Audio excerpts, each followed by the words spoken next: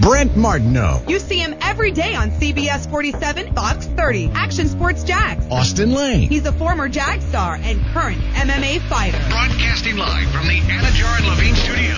This is Action Sports Jax on ESPN 690 and ESPN690.com. Well, the bottom line is after seeing this football team inside the stadium for the first time in 2019,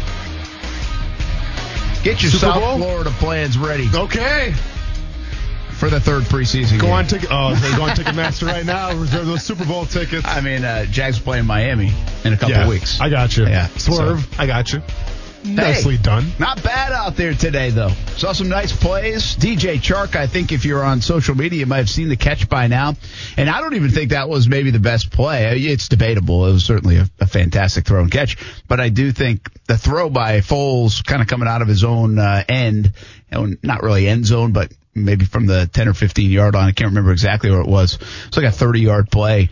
Right over the defender to James O'Shaughnessy, and I was like, whoa, okay. You know? Yeah. I mean, that was really good. So they've had some of those moments. The defense has had some moments, and I thought overall it was pretty good out there on the field early this morning. I mean, was that the earliest in the history of Jaguars training camp that they've been on the field? It was 7:55. Might have been the earliest of training camps in general, I feel like, in the NFL. I've never heard of a team that's practiced or, had a scrimmage before 8 o'clock. Which is interesting because in high school football, you tell me, I didn't play, but I feel like there are some high school teams that go early, like maybe 6:30 in the morning. Like I've actually done stories, and I feel like I did a story. Maybe it was up in Yulee during the Derrick Henry days.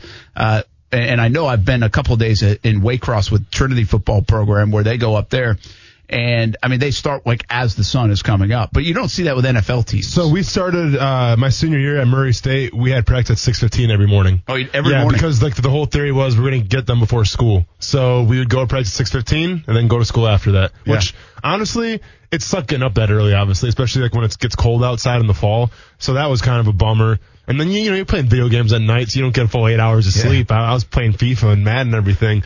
But truth be told, it wasn't that bad of a setup because then you just come in after school, you watch the film from the practice in the morning, and you just go about your day. So not a really bad setup. But, as far as the NFL is concerned, kind of unheard of. Well, here's the idea with it. Ian Shields at Jacksonville University is doing it as well. And I think it's to try to get the guy, even though it might take a little bit to wake them up, it's to try to get them with a full amount of energy in the morning for practice. Because you go to school all day, you're bouncing around, you got the stress of whatever it might be, homework and whatever it is. Maybe you already lifted during the day. Then you go practice in the afternoon or evening, especially here in Jacksonville in the hot sun and some of the rain. Well, you might not have 100% left in the tank by that time. So I think trying to maximize effort, maximize energy going in the morning. And I don't know if that's what went into this for the Jaguars. It could have.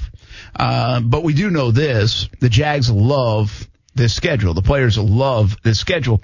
And I was thinking about it because we're working on our pregame show for next week when we're in Baltimore. And I think it is a bit of a story we're going to expand upon on the TV side.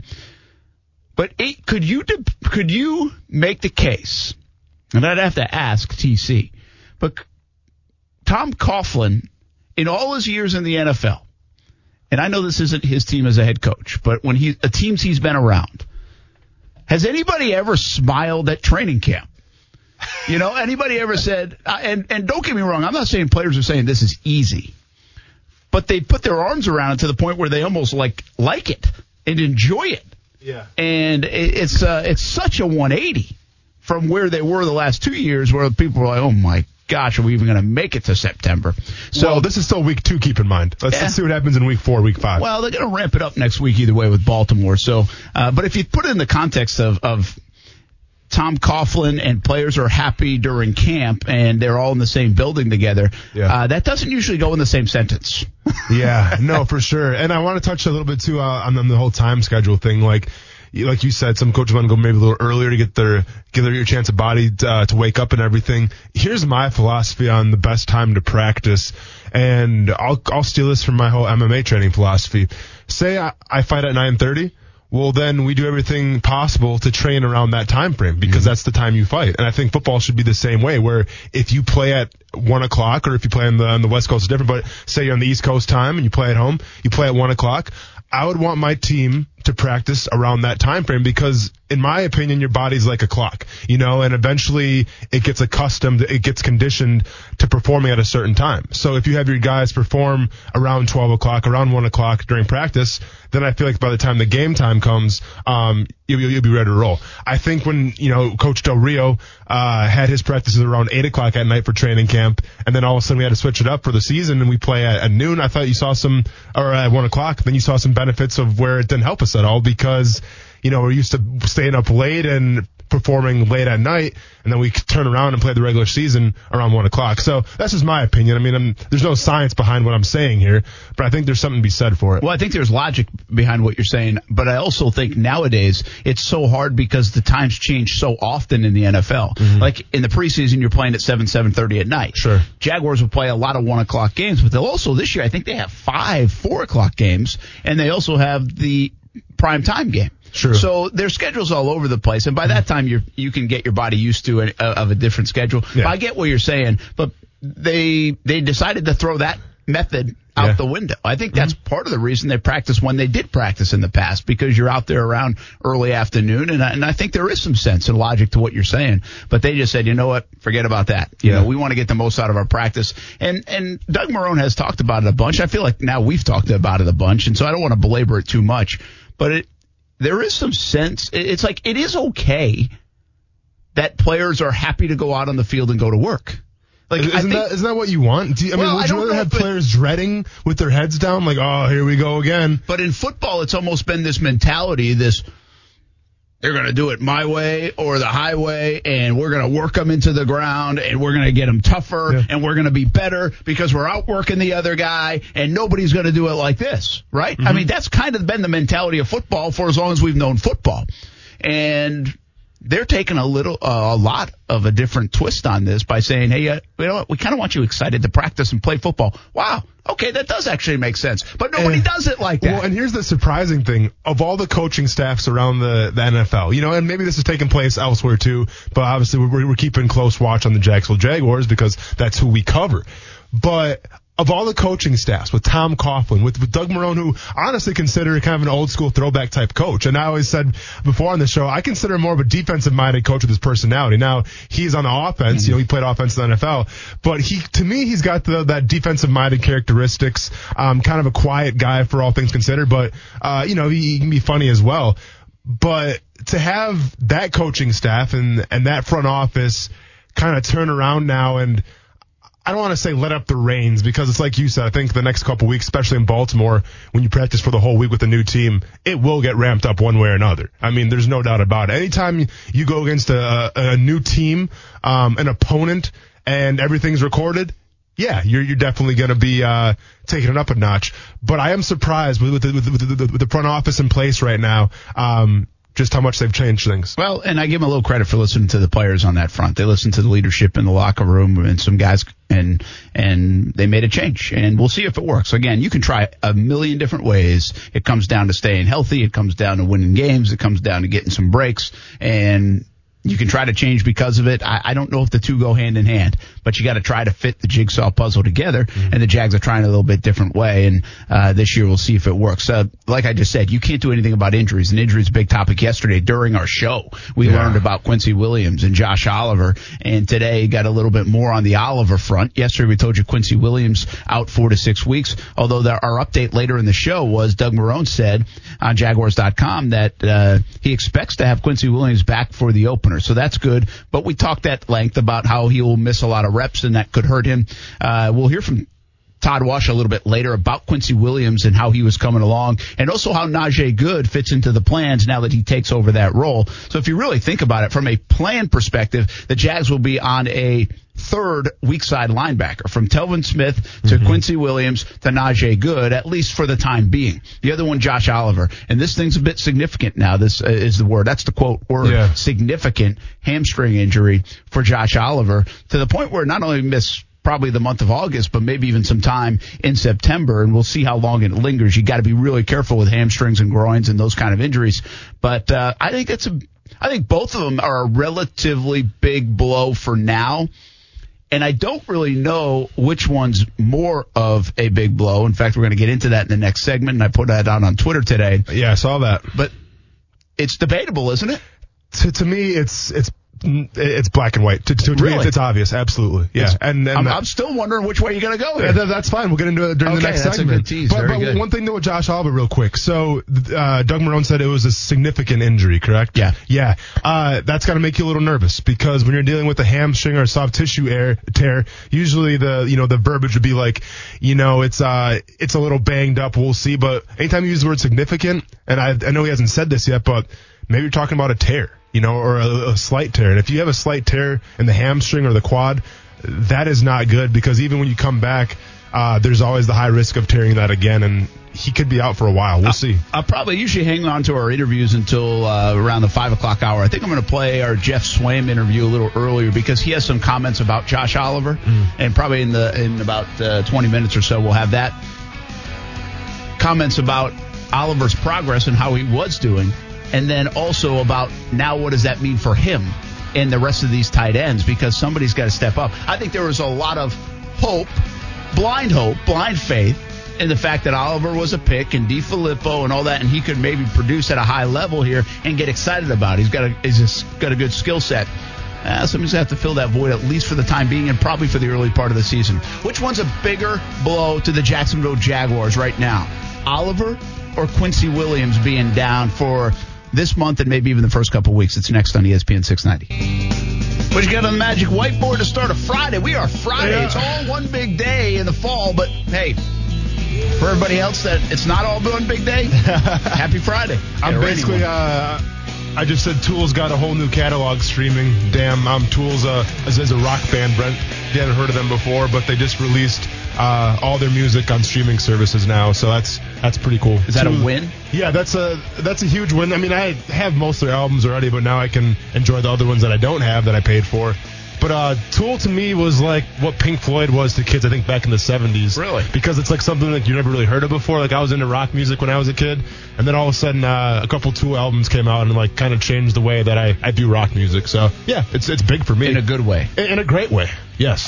Tool. Tool. Yeah, I'm sure you've heard some of their stuff before.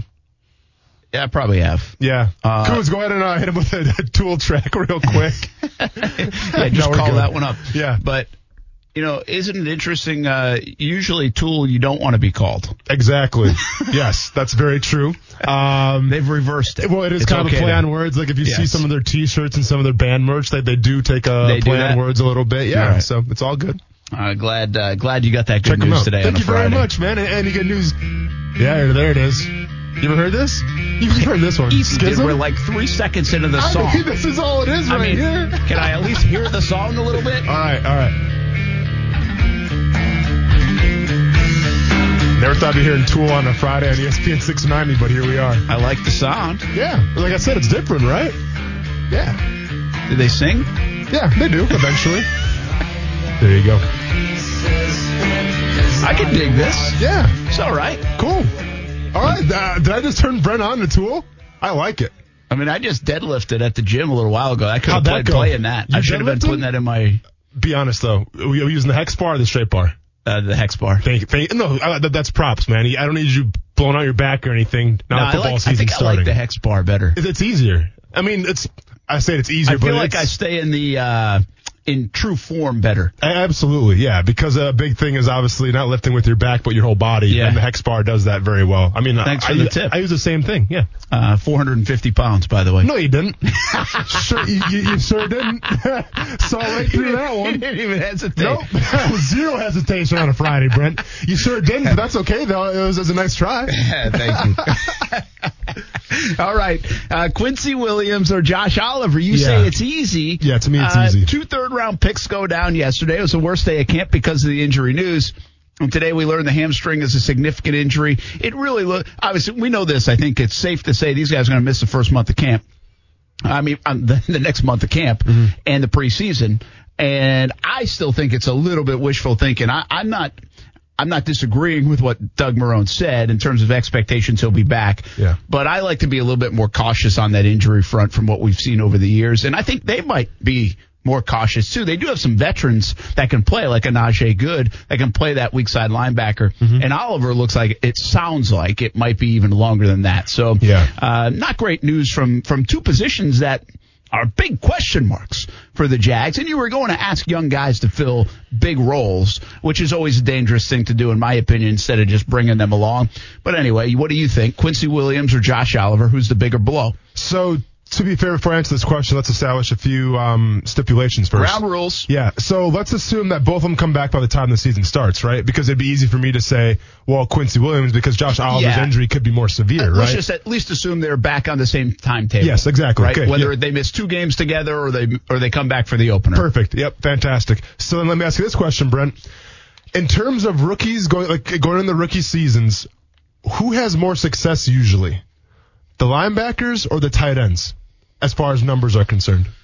Well, you know what? And I don't have the numbers in front of me, but I can make a pretty good educated guess of which one it's going to be. Well, because I argue a lot that there are not a lot of rookies that find success at tight end in terms of big-time production, I'm going to lean linebacker, but I don't know that answer, though I just saw a guy like Darius Leonard with Indianapolis have a phenomenal year. Yeah. I think Telvin did okay, if I'm not mistaken, like his first year, and Miles played kind of sparingly at times.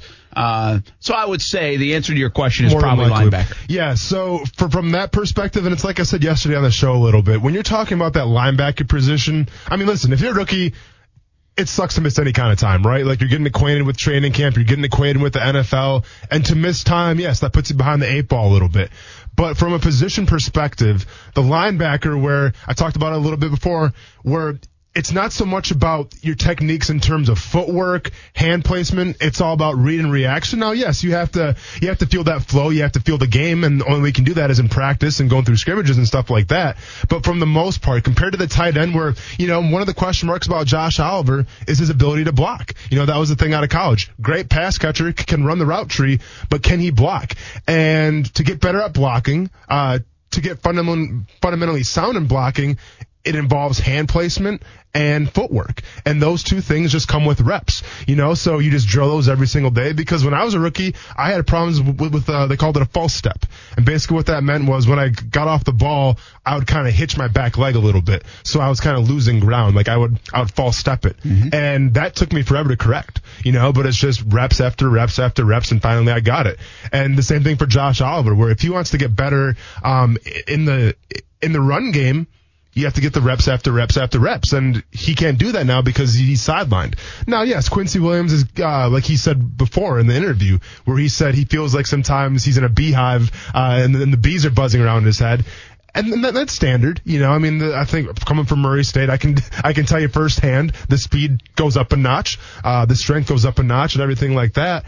But from that linebacker position, you can get away with a little more without having to be the fundamentally sound guy with your footwork and hand placement, because at the end of the day, Quincy Williams was brought in here to read and react, and that's something that he does very well. So from my perspective, I'm more concerned about Josh Oliver. Yeah, and there's some word that the Williams injury was throughout the week, really. He had been playing on it and trying to tough it out, and he's still flying around. Meniscus is something, I think you can do that, but you also better get it cleaned up if it's bugging you, especially this stage of the season. And we talked yesterday, Jalen Ramsey had that, or similar, I don't know how to say it's exactly the same, but something similar, his rookie season back in 2016, but that took place in the springtime, so the timing was different. He had plenty of time to heal, and then showed no ill effects, as far as we know. So here's the deal. I agree with you, but Twitter... that's going to be a button right there, Coos. Make sure you save that audio. Well, and here's why I agree with you. Yeah. I think my first inclination was Quincy Williams, because he had been so talked about so far, and it almost looked like he had won the spot. I mean, you don't win spots in a week in a camp. We, in the media, the fans that get out there and go to camp, we all start putting these narratives in there sometimes based off 6 or 7 practices. Let's not go crazy. Now, they did like what Quincy Williams was doing in the spring. They don't have a lot there proven anyway, and they invested in this guy. Yep. And like I've always said about Quincy Williams, they invested for him for 2020. They did not invest in him because of this year, I don't think. even though by the time they drafted, they had inclinations about the Telvin Smith stuff. They would have liked to, in a perfect world, bring this guy along at a slower rate and then really let him go next year. Well, they didn't really have that luxury. So I do think we have to be careful. It's not like he had won the job, but he certainly was getting a lot of opportunity to win the job, and he was on track. And you'll hear from Todd Washer a little bit later, and he said he was ahead of where they thought he would be. So there were a lot of positive things being said about Quincy Williams. And this was a guy who was predominantly rolling with the ones the whole time, which was a good sign for him starting during the season. And you have to remember, all things considered with this coaching staff, they seem like a group that makes the rookies earn their spot, right? Like, it doesn't matter where you're drafted, you have to earn your spot, especially this year with what I've seen so far. So it wasn't like they just plugged and played Quincy Williams and then like, all right, you're the starting outside linebacker now. I think Quincy earned those reps at the one spot, and he went on from there. So all things considered, yeah, he was looking good. All right, so my belief was initially, I was like, oh, Quincy Williams, this is really going to hurt. He said, the Beehive thing sticks out in my mind. He needs the reps. You got to get in sync. You got to fly around. You got to know the plays, know your landmarks, know where you got to be. Well, you'll hear my interview with Jeff Swayman a little bit, and he even said something. And then I was just thinking about it a little bit more. I don't know what they have at tight end. I mean, I really don't. You can take those guys and put them in a hat, and I don't know who's going to emerge. And now, Doug Marrone said he likes what they have. He's like, we don't just have camp bodies there. Okay, that's fine, but you really don't have anything proven there at tight end. And John DeFilippo likes to use the tight ends. On top of that, Swain will tell you in this interview in a bit that the way DeFilippo uses the tight ends, he really moves them around a lot. Yeah. And so it's pretty intricate from the tight end position, even from a veteran guy's standpoint that hasn't played in the system before. So if you add that to Josh Oliver's plate, what he's now going to miss, what the Jags could miss in him and his athletic ability, I think now he becomes the guy that they miss the most. Here's some of the responses. Charlie says, Quincy for sure. Chuck D says, to me, it's Oliver. Questionable timetable for return. Have to score points to win. Injury could be an issue all year in a position we need a playmaker. Williams seems will be back, and while a rookie has been pretty solid. Again, if you're flirting with timetables here, then we're not putting it on an even playing field. But I get your point. Realistic Jags fan says, Oliver for sure. We have no playmakers at tight end right now. Stephen McNichol says, Quincy hurts more because he needs the reps, and we need all kinds of help at linebacker. Plus, tight end takes a year or two to develop. I think all good points, by the way, so far in this discussion, and I think that's why it's a highly debatable one. I wonder in the building, they wouldn't come out and say this, but I wonder in the building how they feel about which one would be more of a loss at this stage of it, and even if you have to go through the season. Got over 400 votes on my question. Quincy Williams, 66%. Josh Oliver, 34%. So a lot of the fans, or at least people on Twitter, say Quincy Williams is the bigger loss right now. Well, and here's one thing that worries me a little bit. Jeff Swaim's never played a full season either. You know, last year I think he had an MCL issue. He had to get wrist surgery. So this is a guy, knock on wood, who's been hurt before, and you hope that he can stay out through the whole season because they're limited right now. And with Josh Oliver out for, probably an extended period of time, depending on how bad that hamstring is, it's one thing that's got to make you concerned as a Jaguars fan because the tight end is so crucial in that John DeFilippo offense. Will Salmon talks Gators in a little bit. Ryan Clark from ESPN talks the NFL and the Jaguars, his thoughts from afar on the Jags. Tony Baselli on the Fred Taylor comments. And coming up next, we stay on the tight end topic. I catch up with Jeff Swaim, the Jags tight end, as he got off the field after the scrimmage today. That's next on ESPN 690. We've kind of had this plan with Najee the whole time. He's very intelligent. He's been in the league 8 years. It's obviously, we feel comfortable with him going over playing Will. We thought he was probably going to be our third flip linebacker anyway. And, we really like the depth there. Obviously, it's too bad that Quincy will be out for a little bit. But, he'll continue to study. He was doing a great job up until this point. He was really, I felt he was ahead of schedule dealing with rookie linebackers in the past. And, he'll be back and he'll be ready to go. And, we'll feel comfortable with whoever steps in there in place. Well, because they have to. Todd Wash, Jaguars defensive coordinator, talking after practice today. He had a lot of good things to say. I'll have his comments a little bit later on Yannick Ngakoue, Jalen Ramsey, this defense and the wrinkles. Anyway. Did you ask him? Did you ask him straight up, 3-4? Nah, not straight up like that.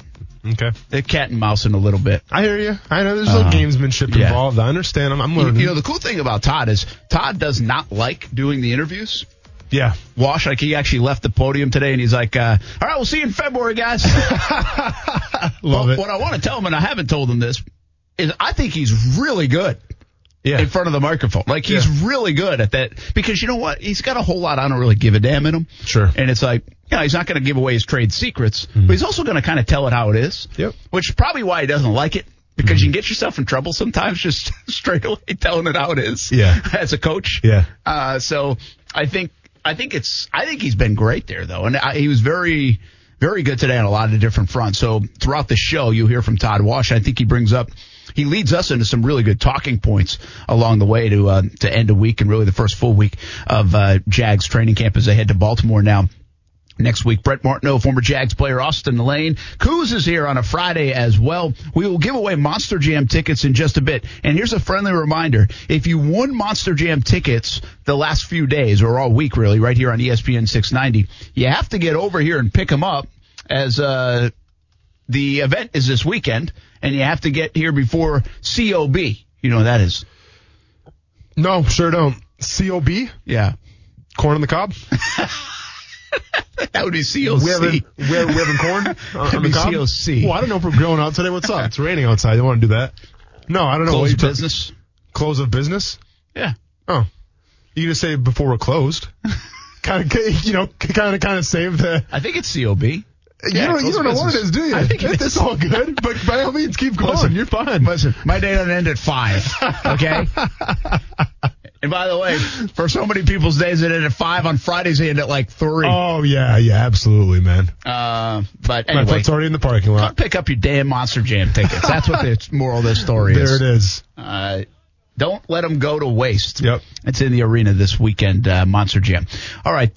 I want to hang on the tight ends for a little bit longer. Caught up with Jeff Swaim, Jaguars tight end. You mentioned it, a little bit of an injury past. A very unproven guy, Austin. I mean, that's what I'm talking about. Okay, you get excited about him. I think he's looked good out there at times. I mean, but I really don't have any expectations for this guy. I really don't have any expectations for James O'Shaughnessy. I don't really have expectations for Ben Koyak. I did have expectations for Josh Oliver because I thought it would happen at some point. Yeah. Now, my expectations were consistent with what I thought, and that is usually tight ends are slow to come along. My hope level, my ceiling for him in year one went up a little bit more than normal because of DiFilippo. And I think it does for all these guys. Yeah. I have a lot of faith in what DiFilippo does with his tight ends because the resume says so. All you have to do is look back on it. From Gary Barnidge to Zach Ertz to Kyle Rudolph to all of them. So I think that's not a blind faith. The faith is in John DiFilippo and Nick Foles more so than in the players that are playing the tight end position, with all due respect to them. True. I'll give you that. But we're talking about Jeff Swaim, a guy who's been in the league now going on his 5th season, 1 touchdown. 1. Yeah. But he could have. But this could be.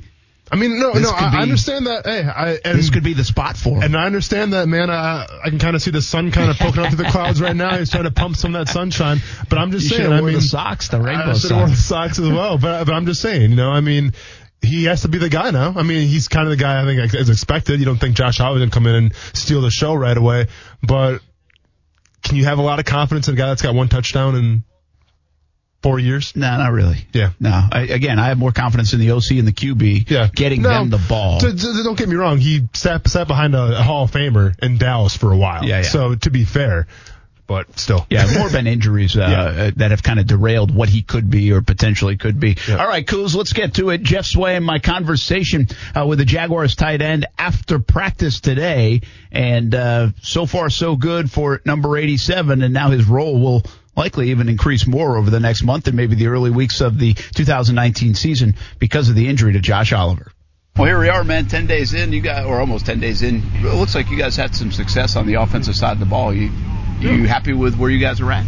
Yeah, we have a lot of stuff to improve on, obviously, and individually I know I have a lot to clean up, some route running details, things like that. But yeah, we've made a lot of progress, and that's kind of the goal of this training camp, or any training camp really, is just to see where you're at initially, set a goal, and then just take incremental steps to get there. I think Flip said the other day, he said he's pretty happy with the way everybody's lining up and adapting to that part of it, knowing the playbook. And I'm assuming with the new offensive coordinator, that's kind of half the battle. Yeah, it is. I mean, anytime you learn a new offense, it's hard to get everyone on the same page. And so most of our training camp is spent, just going over simple things. When we get that down, we can advance a little bit. But for now, yeah, it's just simple fundamentals. All right, Baltimore's coming. I'm sure you like that, right? The old cliche of hitting somebody else this time of camp. Yeah, absolutely. After a while, seeing our defense, they can only give you so many looks, and they do a great job of switching things up and being multiple in their fronts. But yeah, it'll be nice to go against somebody else and just practice against a defense that maybe does something a little different. What's your impressions of Nick in camp so far, and how that chemistry with all the guys, but maybe even you, are going? Yeah, Nick's great, man. He's a real sharp dude. He throws a real good ball. He just does little things really well. The way he moves defenders with his eyes, that kind of stuff. And then his leadership. He has a clear focus on what he's doing, and he can communicate that to us in the huddle. So the situation doesn't never seem too big, or he's just playing ball and having fun. So I really enjoy that. Looks like the young guy Josh Oliver before the injury was coming along okay. What did you see out of Leonard says maybe not. What do you think about him so far as he was coming along in this first year for him? Yeah, it's unfortunate. You never like to see a guy go down for any length of time. Josh is playing really well, and he goes about it the right way. He has a good work ethic. He's a really long, athletic player, and so putting him in space and letting him run and high pointing the ball, things like that, he does that really well. But what happened to Josh it's unfortunate. I've been on that side of things a little bit in my career, so I understand it. I remember when we talked to you in the spring, one of the reasons you loved coming here is because of Flip and how he uses the tight ends. Yeah. I mean, are you seeing that day in, day out in meeting rooms out on the practice field? Yeah, absolutely. He does a great job of moving us around. But then that's the challenge too, is you're going to be in different spots quite often, and so you have to make sure that you're on your A game when it comes to formations and stuff. That's a work in progress for me. There's going to be mistakes. You're going to line up in the wrong spot sometimes, and that's just the nature of learning an offense. But he does a great job of putting us in positions to be successful. Last one for you. You mentioned the defense. How challenging is this defense day in, day out? How talented they can be? Yeah, they just present a lot of problems the way they line up, and so they can create fronts out of a four-down front, a traditional four-down front, and create these odd fronts and move guys around, bring pressure where you don't expect.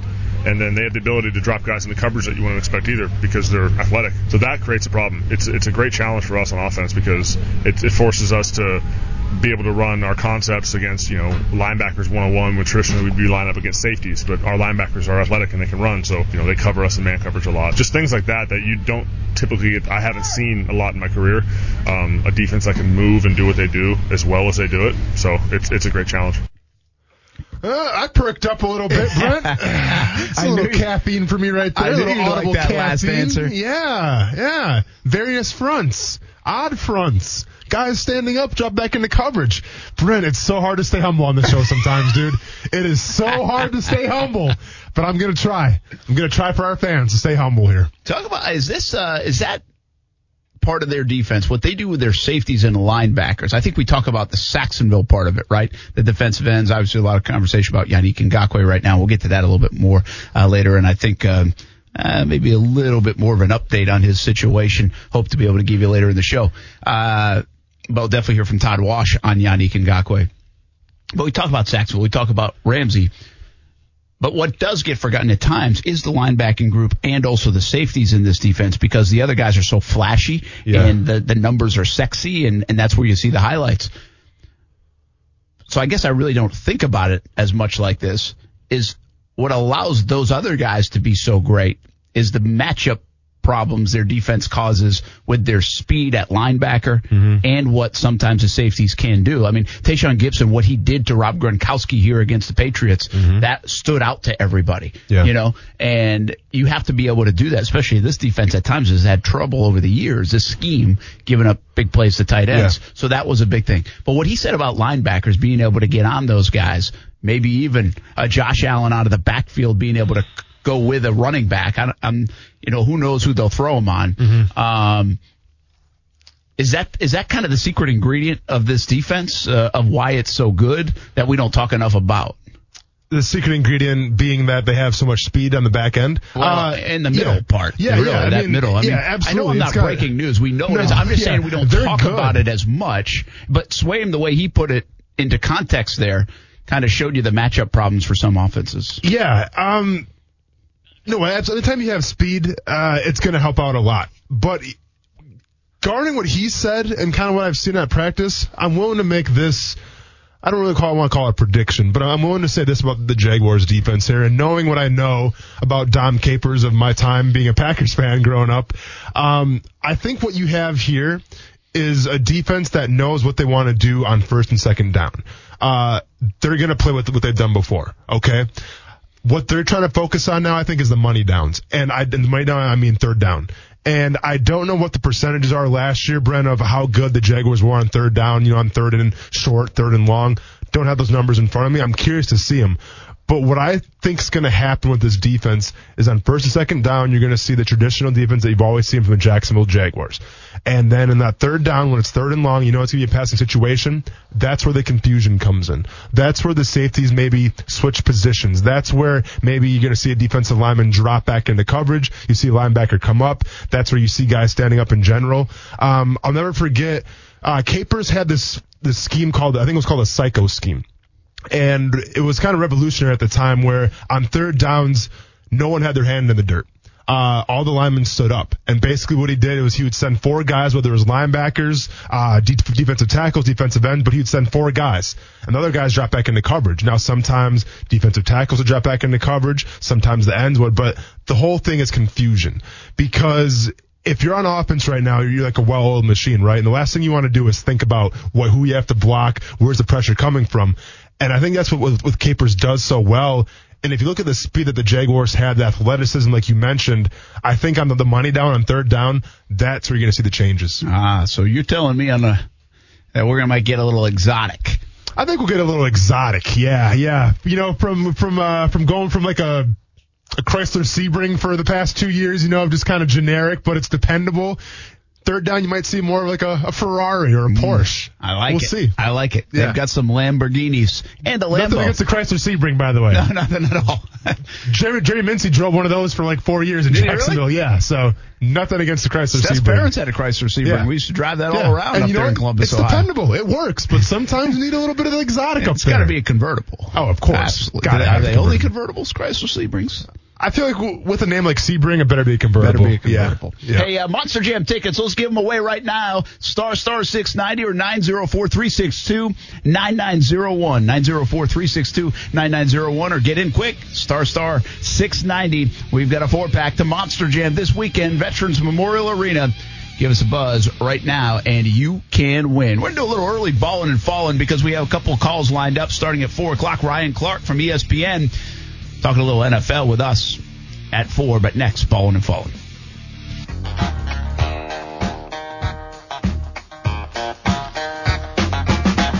Welcome back here on a Friday. Hope you're having a good day. Drive safe out there. Man, it was an ugly day. Just ugly. Yeah. And then once again, Doug Marrone has figured out the weather. That's for sure. Sign him up. Look out, Mike Burrish. But it didn't rain down there while we were there. It might have sprinkled. It looked dark at times. And then as soon as I left the stadium, it downpoured on my way back. And it's been raining ever since. Although we might get a little sunshine and rainbows on a Friday. I feel like you keep on pumping it up a little bit. We can. That's fine. I'll throw out a little sunshine and rainbows. Hey, 4 o'clock, Ryan Clark is going to join us from ESPN. Look forward to catching up with him. I think he does a nice job on ESPN as an analyst, studio analyst, and get his thoughts on the Jags and everything else around the NFL. That'll be a fun discussion. 4:30, Will Salmon coming up. We'll also have an update, we hope, of some kind, or at least a conversation. I don't want to get that was a little too hard of a sell, an update. I'll tell you the latest I'm hearing in the Yannick Ngakoue situation. Let's just say that from an update standpoint. Nothing official, but the latest I'll share on the Yannick Ngakoue situation coming up in a bit. But let's do a little balling and falling here on a Friday at 3:49.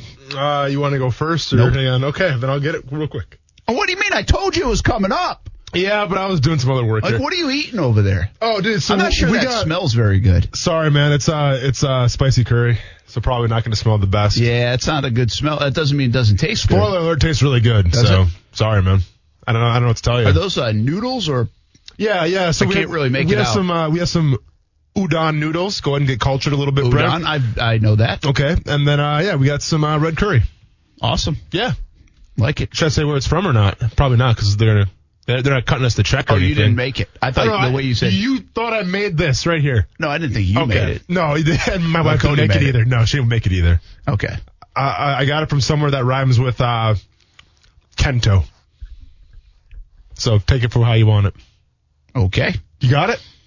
Nope. Bento. It's Bento, Brent. Well, that's what I thought. Is that over at the town center? Yeah. Over near where like Best Buy used to be? Correct. Yep. Good call. I want to do like one day we'll have like a one sentence or thought and see how many places we can name in the same. It'll be like a NASCAR race. Yeah, for sure. We can see what happens. How many places we can name that don't advertise with us. So, Brent, you'll be happy to know that Kuz actually contributed to the show today, but needless to say, I already had the story chalked up for my ballin'. Okay. I'm not sure if he has audio for it or not. It's got to be with the NBA. No, actually baseball, MLB. Wait a minute. Kuz really...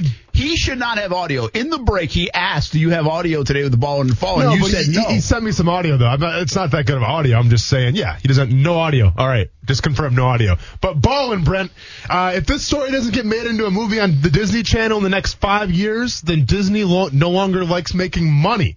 Nathan Patterson. You know who this kid is? I've heard of him. Okay, so Nathan Patterson just signed a contract with the Oakland A's. Not a big deal. But the story is how he signed the contract and why. Patterson was at a Rockies game when he stepped up to the speed pitch challenge machine, and needless to say, threw a 96-mile-per-hour fastball. And thankfully, someone got that on video. The A's proceeded to send him the contract after seeing the video, and guess what? The dude signed. A little background on Patterson real quick. He first started the journey as an MLB player when he threw 95 miles per hour on the radar machine at the Nashville Sounds game. After he had not thrown a baseball in a couple years, throws 95 at the Sounds game, he takes it upon himself to start training for baseball again. While he was doing that, he was struck by a car and had to have surgery on his non-throwing wrist.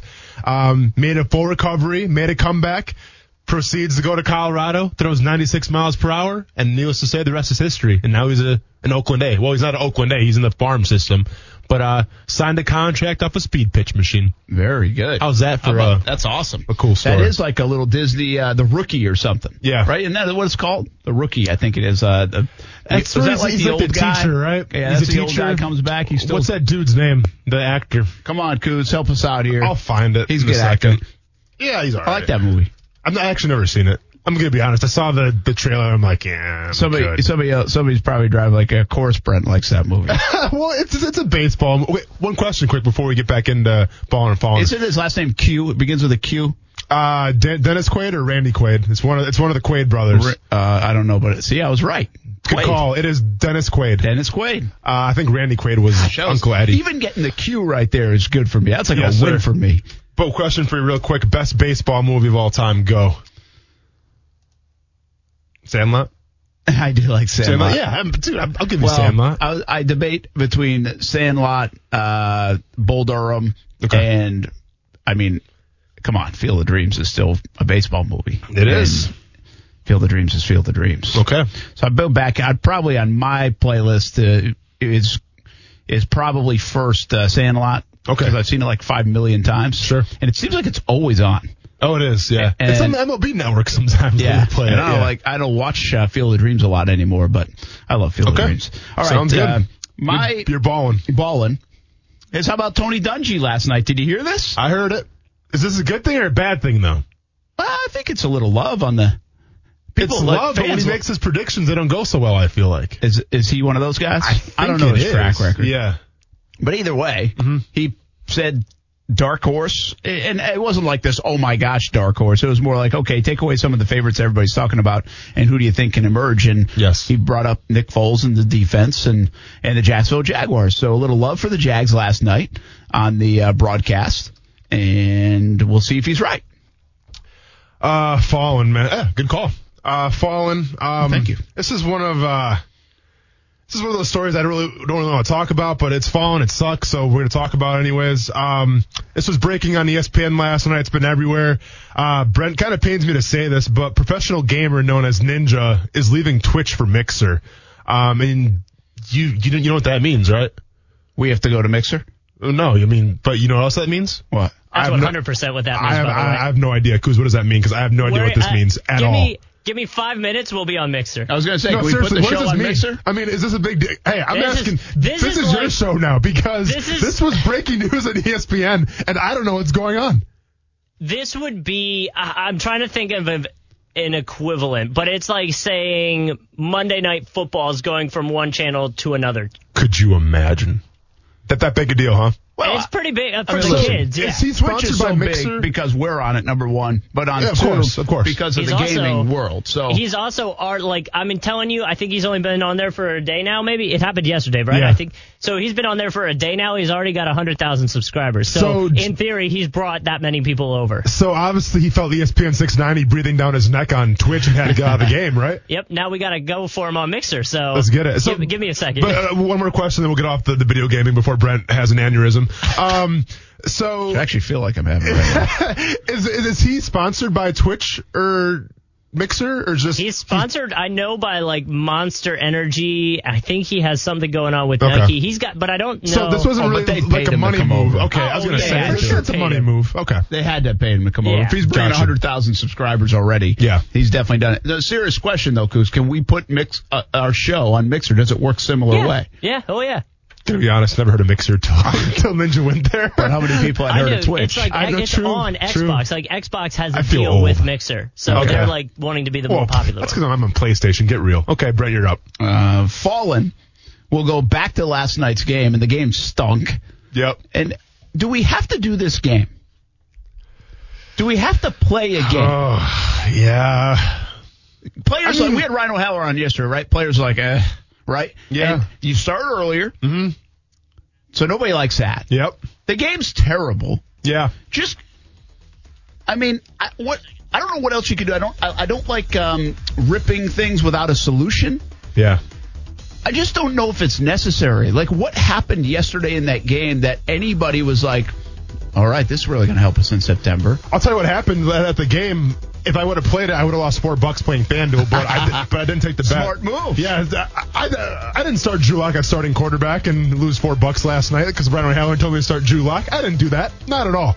But I get what you're saying, Brent. It was a bad game, kind of a sloppy game. I just don't know what we learned from it, and so therefore Yeah. it's useless for me. And to be in prime time and all over the country, I think do away with it. I don't like it. Yeah. All right, coming up next on ESPN 690, Ryan Clark from ESPN talks a little football with us. Hey, thanks for hanging out with us. 4 o'clock on a Friday. Hope you're having a good week. Get into that weekend in style. Summer's still around here in Jacksonville, Florida, although a little rainy one.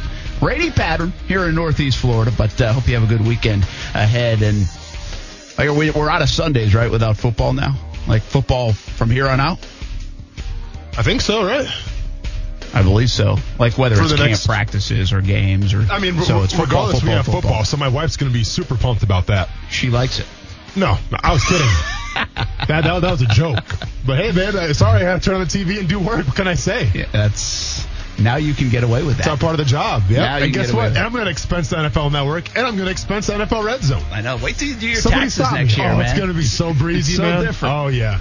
A lot of money coming back. Brent Martineau, who's been doing his taxes like that for a while.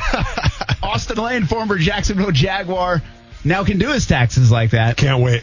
And I don't know what you can expense for being an MMA fighter currently, but do what you got to do. I will. Right now, we won't talk taxes with this next guest, but we will talk a little football. Ryan Clark from ESPN, former Pittsburgh Steeler, Washington Redskin, New York Giant. It's got a nice little resume there. How you doing, Ryan? That just means you were never good enough to stay somewhere very long. Hey, you got a Super Bowl ring. That's good enough for me. it was a good run, man. It was a good run for sure. How you guys doing? We're doing fantastic. Thanks for hanging out with us. I always like to get impressions from afar on the Jacksonville Jaguars. We, of course, talk to Jags a lot. And I know in your line of work, and you're talking all 32 teams, the Jacksonville Jaguars aren't always high on that list. And sometimes when Jalen Ramsey becomes a big topic, or Nick Foles because of the offseason, I get it. But what do you guys say about the Jacksonville Jaguars? What are people in Bristol talking about when the Jaguars come up? Well, the one thing I think is that the Jacksonville Jaguars have been a conversation. And 2 years ago, they were part of the main conversation. They were part of the conversation of, one, will they beat the New England Patriots and be the representative of the AFC conference in the Super Bowl? And then the next conversation was, could they take the next step? And then you get the offseason with Jalen Ramsey talking about every quarterback but his own. And then we saw the chink in the armors, the chinks in the armor, whether it be Leonard Fournette and the injuries and the suspensions, and then having to put games on Blake Bortles' arm and not being able to do it. And so when you look at this team, this is a team that took a step backwards, but I believe you go addition by subtraction. And obviously Nick Foles is an upgrade at the quarterback position for the Jacksonville Jaguars, but even more than that, to not have to go into every game and think we have to shut every team out, or this defense has to be dominant, or the run game has to win the day for us, that's a comforting feeling knowing you have a Super Bowl MVP at quarterback and the guy that we saw in Philadelphia really capture a locker room that was previously owned by a quarterback that was still on the roster. That was the second overall pick of the draft. And so I think the Jacksonville Jaguars have an opportunity to be really good this year.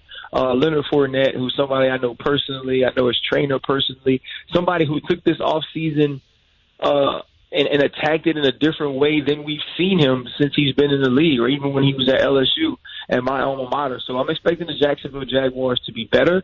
I'm expecting them to compete with the Indianapolis Colts and the Houston Texans to win the AFC South. And so it'll be a good year for them, especially when you compare it to what we saw last year. Ryan Clark from ESPN here on ESPN 690 in Jacksonville, talking a little bit about the Jaguars and all things NFL. By the way, what you said about Nick Foles is right on. He's already done that in short time, I think, with that locker room here in Jacksonville. But I want to stay on Leonard Fournette. You know him a bit. We know how big of a year this is for Leonard Fournette. How much do you think players sense that too, as a guy who's been around it for a while? Leonard knows he had a nice rookie season. I don't think he gets enough credit for his rookie year, quite honestly. I thought he was really, really good. He changed the dynamic of this franchise at the time, and I don't think they get to an AFC championship game without Leonard Fournette. But I don't think he gets a lot of that credit because of some of the off-the-field shenanigans and other things that have transpired, and that included not staying healthy a year ago. Last year was a bad year for Leonard Fournette in a Jacksonville Jaguars uniform. This one seems to be a big year for Leonard Fournette, and he's approached it the right way, it seems, from the offseason and even early in training camp. How much do you think he senses that this is a big one? Oh, he understands it. I mean, Leonard is a guy who, even though he plays the running back position, has a huge understanding of football, right? Leonard Fournette's been a star since his freshman year at St. Augustine High School. Leonard Fournette was on ESPN in high school. He was obviously coming into LSU, the number one overall recruit in the country. And so he's always understood the game. He's always had lofty expectations. And now there's never been a year in his life where there's more pressure on him to perform than this year. And I agree with you. He approached the off season in that way. He's approached the early training camp process in that way. And I think even from handling his business in a different way, just as a man, Leonard has transformed into understanding that, listen, I need to be a pro. I need to be an adult. I need to be mature. I need to be reliable. I need to be accountable.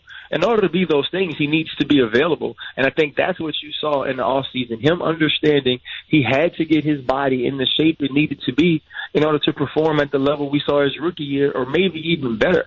If you're from Louisiana, you've been hearing about Leonard Fournette for a decade now. You know what he's capable of. You know what has been expected of him for a long time. And I think he is ready to provide that for the Jacksonville Jaguars. And having a guy like a Nick Foles from a leadership perspective, also from a production perspective, where you're actually, can you believe it? You're going to have to guard the pass when you play the Jacksonville Jaguars this year. I mean, it's just like a novel thought that that's something you'll have to do. And so I think those things combined, Leonard Fournette comes back and has a good year, following, like what you said, a year that was a disappointment. Hey, Ryan, Austin Lane here.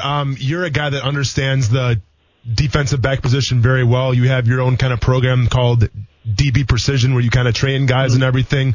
You mentioned Jalen Ramsey a little bit, and let's talk to the casual NFL fan listening right now. What is the biggest thing that you tell them to look for in a secondary player to determine if they're a great player or not? One, not giving up plays. to be honest. And I think it's something that's overlooked because we've become a world where we want to see the interceptions. We want to see the huge fumbles, forced fumbles, but you can't give up big plays, and especially when you're a guy like Jalen Ramsey who's going to talk, who's going to be targeted because they know you're in man-to-man very often. You know, a guy like Jalen Ramsey has to stop the ball from getting over the top because when you do that, as this team did 2 years ago, you become hard to score. I talk about Ike Taylor a lot when I speak about corners. I'm going to be honest with you guys. Ike had hands like feet. Really, it was because you legit could have put cleats on the end of his wrist. That was the way he caught the ball.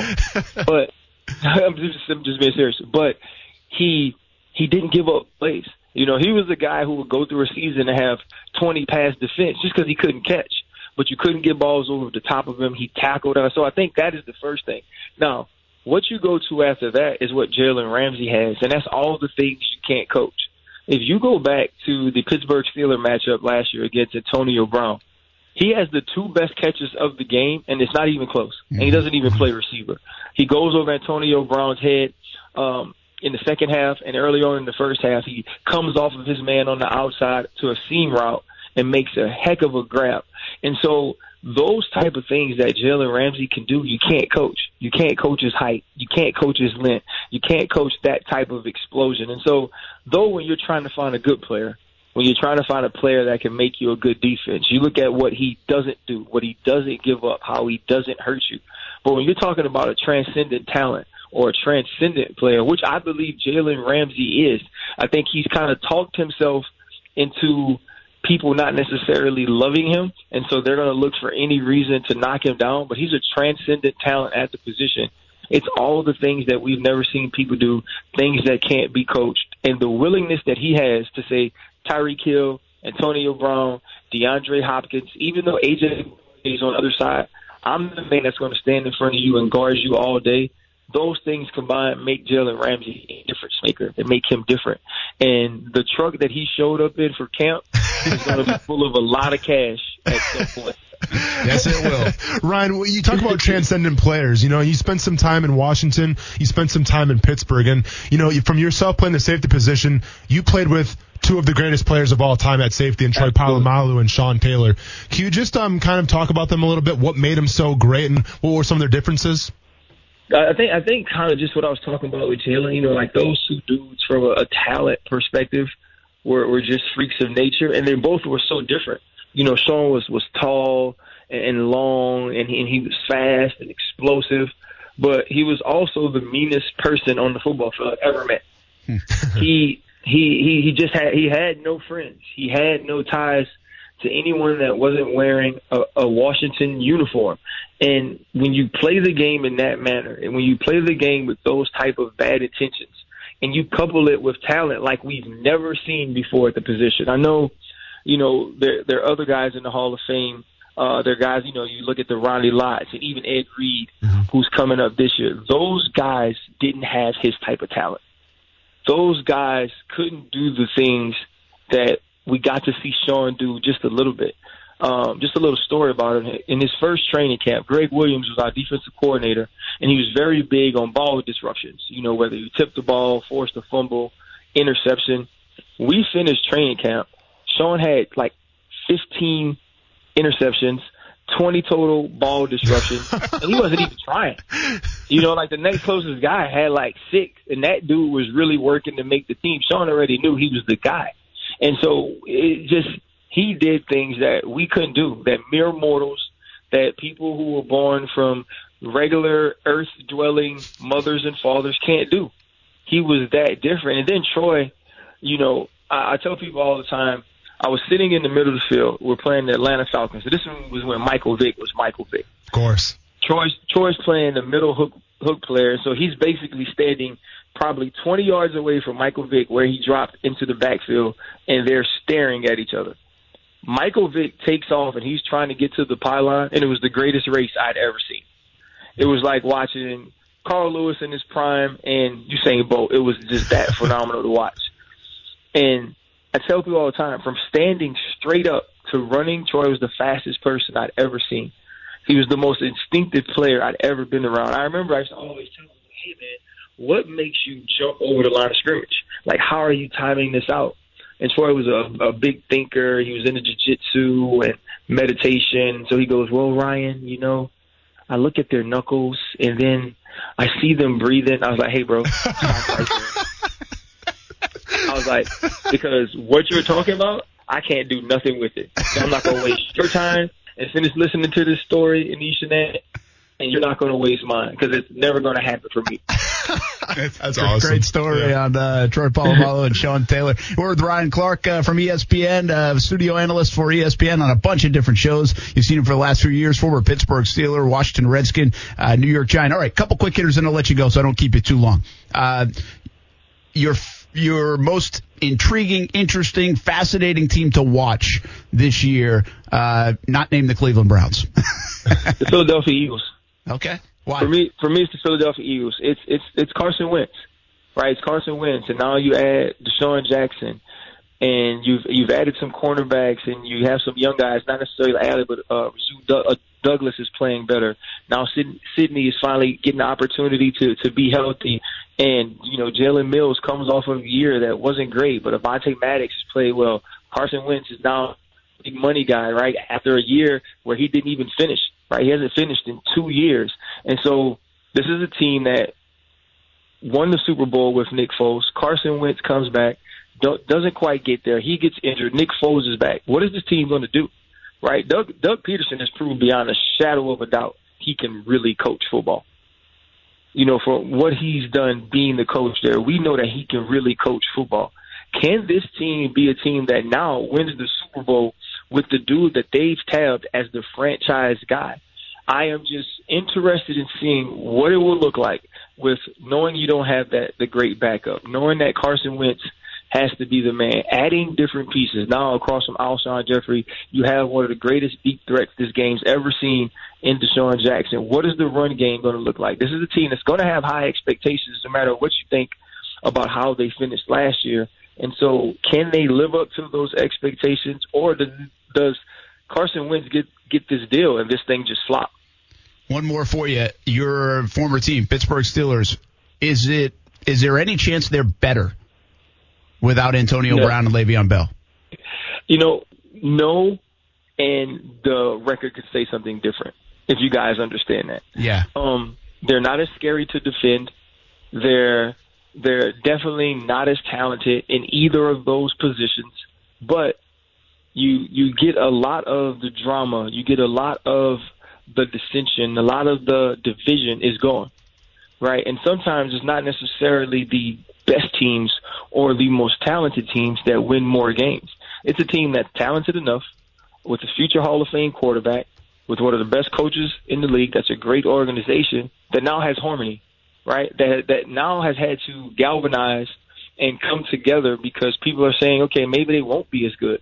Or even though the locker room was torn up with these guys, those guys are talents like the game has never seen. You know, for 6 years, Antonio Brown's been on a historic run. What does Juju Smith-Schuster do? So now this team has to come together to answer all of these questions. So whereas they might not be as fun to watch or they might not put up as many points, this could be a team that plays better from a special teams, offense, defensive, complementary standpoint has in a long time, and that's what's been missing in Pittsburgh. Ron, I got one more question for you, man. Going to get a little off topic here, but I got to share this thing. And before I share this this story, Brent, if the phone goes out, this is probably because of your question. I'm going to turn to my co-host. Do not judge me. This is a judgment-free zone. Okay, this is like Planet Fitness of sports radio. All right, so Ryan, back in 2013, this would have been my third year in the Jacksonville Jaguars. Me and the defensive line went to go see a movie called The Dark Knight Rises, and in that scene, you were featured. And you're in that movie, and you were part of probably the most traumatic scene any football player could watch. Now, let's fast forward to when the season started, because that was during training camp we saw that movie. The season starts, we're waiting for the national anthem to go on. It goes on, and all of a sudden I see one of my teammates kind of looking around during the national anthem, looking a little stressed. And I'm like, and obviously we're not going to talk to the national anthem. But when the anthem was over, I turned to my teammate Terrence Knight and called him Pot Roast. And I'm like, Pot Roast, man, you all right? He's like, man, I thought Bane was going to come through and blow up the field. And to kind of set the scene real quick, Ryan was featured in a Batman movie where the villain Bane basically blows up the field, and then the players go down in the field, and it's gnarly being a football player. But my question to you, Ryan, was how was it filming that scene, and how many takes did it have to take basically to get through it? First of all, it took a ton of takes. Okay. And so check this out, bro. So we do that on our off morning in camp. We had to be it was not a smart choice. It's one of those things that, like all football players want to do different things, right? Like we want to play basketball. We want to be in movies. We want to do all these things. So we all get up at like 5:00. We're there, and it's take after take after take. And all the cool stuff that y'all got to see, that doesn't happen when we're standing there. You know what I mean? Like, they do all of that after. So really, man, it gave me a lot of respect for actors.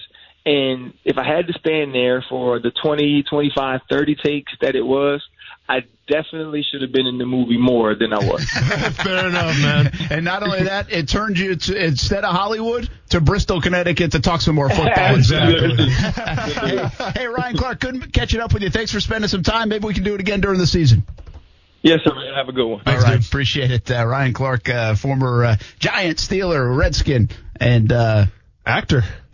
Yeah, I'm telling you, man, that scene, like, I'm not even trying to exaggerate.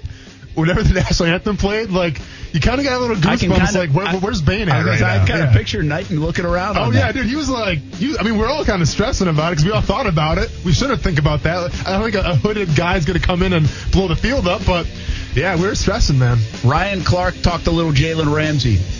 What Todd Wash has to say about getting even more out of Jalen Ramsey. How do you do that? How coachable is he? And I got a little fun story from today's scrimmage on Ramsey next on ESPN 690. Yeah, no, I mean, he's a competitor, so he wants to strive and get better every day. And I think Tim has developed a great relationship with him, and he can talk to him like a man. And I think that's really helped with the development of Jalen, how he's matured over the last year, and the relationship he has with his position coach. Because we got to push him not to just be one of the best corners in the league, to be the elite corner in the league, and that's where he wants to be. And I think that's where we come in as coaches, is we got to push him and try to take him farther than he thinks he can go. That's Todd Wash on Jalen Ramsey. Asked him this morning, how do you coach this guy who's already so self-driven? Yeah. And it's like, and he might not come to OTAs, but he's ready to go. He might, miss a practice yesterday, soreness-wise, and he's ready to go today. And I think those guys can sometimes be hard to coach, right? I mean, how do you you're trying to get everybody to be their best, but how do you get a great player to go above that? And I thought it was a pretty good answer from Todd Wash to say, hey, we got to try to find ways to get this guy even places he doesn't think he can go. So it sounds like it's more of a mental game than anything else with Jalen Ramsey. Agreed. I mean, I guess you got to find new ways to push him, though, right? When we talk about Jalen Ramsey, I mean, he's already elite as it is. So I think the fact that you can keep on challenging him, finding new ways, that's what it's all about at the end of the day. Yeah. Brent Martineau, Austin Lane, John Bachman with us here. A little TV timeout. Turn the guy's mic on, too. Come on, man. One quick story on Ramsey from today. So, he was out yesterday, soreness, just typical training camp kind of stuff. Comes back today. And there's a play in the flat to Dede Westbrook. And Westbrook, maybe a little like 6-7 yard play. So Westbrook catches it and turns. And when he turns, Jalen Ramsey is like right there, almost in his face, like a step away from his face, to the point where, everybody, you pull up, you don't hit them in training camp, but their helmets actually hit each other. He gave him like a love tap with the helmet. It's almost like this raging bull. Like, hey, just to let you know, I would have blew you or what up. Yeah. And so he actually he runs all the way down like 20 yards past the line of scrimmage. Then he's coming back, and it's not a lot of people in there. It's quiet. And he's like, that was an incomplete pass. He's like, I would have blown your bleeping head off. Yeah. I love it. And you know what? He's right. I mean, he would have lit any receiver up in that moment. Have you seen the picture of Armstead truck stick and Quincy Williams? Yeah, I saw the video. I mean, just saying, That's a Facebook profile picture for Armstead. Yeah. If I didn't see the picture. There's an actual still of it? There's an actual still where Quincy Williams, and listen, this is my Murray State guy, all right? I don't like talking about him like this, but his helmet goes flying and he's kind of getting knocked on his back and Armstead just lowers his shoulder. I wonder if it's there's a Facebook profile picture. Today, it's not a live scrimmage today. Like they called it scrimmage. It wasn't really scrimmage, in my opinion, but it wasn't live. Yet there were guys going to the ground today, and there were guys being hit today. And I think a little bit of that running back stuff yesterday, there's been some of that at camp. I think the running backs were like, you know what, I'm tired of getting hit. I'm about to pop you right here if you get too close. That's what it kind of seemed like. I hope that's not how Williams got hurt, right? I mean, it's not. Knee, I think there's a lot of assumption that on that play, something happened to Williams. Well, I think what Doug Marrone said is he's been dealing with it all week. Yeah. Some soreness there and kind of noticed it. So, you asked the original question. Is it? That's a picture. That's picture. If you're Armstead, that's a Facebook profile picture right there, man. Whoops, yeah. That's a Snapchat profile. They have Snapchat profile pictures. I don't know. I don't have Armstead Snapchat. looked good. The running back out of Temple looked good. I don't have Snapchat. Well, you asked the question. I mean, really, there's only a handful of coaches out there who could possibly answer that question, right? Like, you think Phil Jackson with Michael? Yeah. I mean, I don't even know if you can do that with LeBron. Did anybody coach LeBron? I'm not LeBron sure. Coach LeBron. Yeah, well, LeBron fired coaches, right? I mean, anyway, I mean, that's a great question. It's interesting. It would be a great study is to go to when you have a player like Jalen or a player like Brady. Brady and Belichick, obviously, maybe they can speak the same language on that front. You said Phil Jackson, Michael Jordan, great example. But maybe you almost have to go to the individual coach. Who coached Tiger Woods, right? Hank, his dad. Why can't I tell? Who was his first swing coach? Well, was it Butch Harmon or was it Hank Haney? I don't know which one. Harmon. You're right. Yeah. That's what I was thinking of. Nice a guy like Harmon. Or who coached like Pete Sampras or Roger Federer. Right. Or, one of those, more of an individual based. For those guys, though, let's be honest. Between great and just average, it's mostly between the years, isn't it? I'm not an elite athlete. I can't tell you, but I can tell you when I'm sitting next to an elite athlete and you're just like, what makes this person, he looks the same as the other guy that does the same thing. Yeah. But between the years, it ain't the same. And that's Thanks, really son. the biggest difference. I appreciate that. But you have to remember, too. What's up, Brent? Did you say athlete or elite? Say elite athlete. What's up? Have you seen me skate? Enough said. I bet I deadlifted me on 450 today. Supposedly.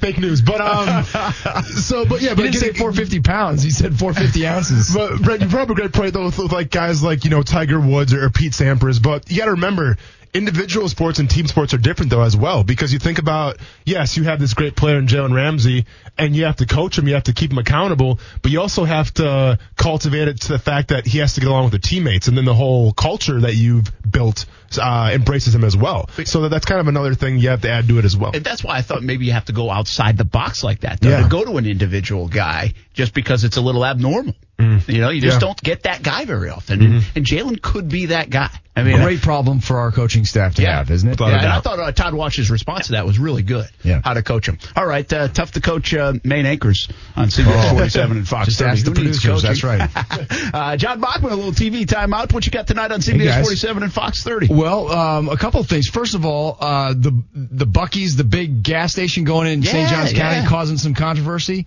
100+ gas pumps. So there shouldn't be a shortage of places to get your gas down there at World Golf Village. Okay. And that one's at World Golf Village? World Golf Village, Did I see a Busy Bees coming to down where there we is, live? I think there is, but I don't know exactly where it's coming, to be totally honest. I'm excited for that. Dude, I haven't been there yet, man.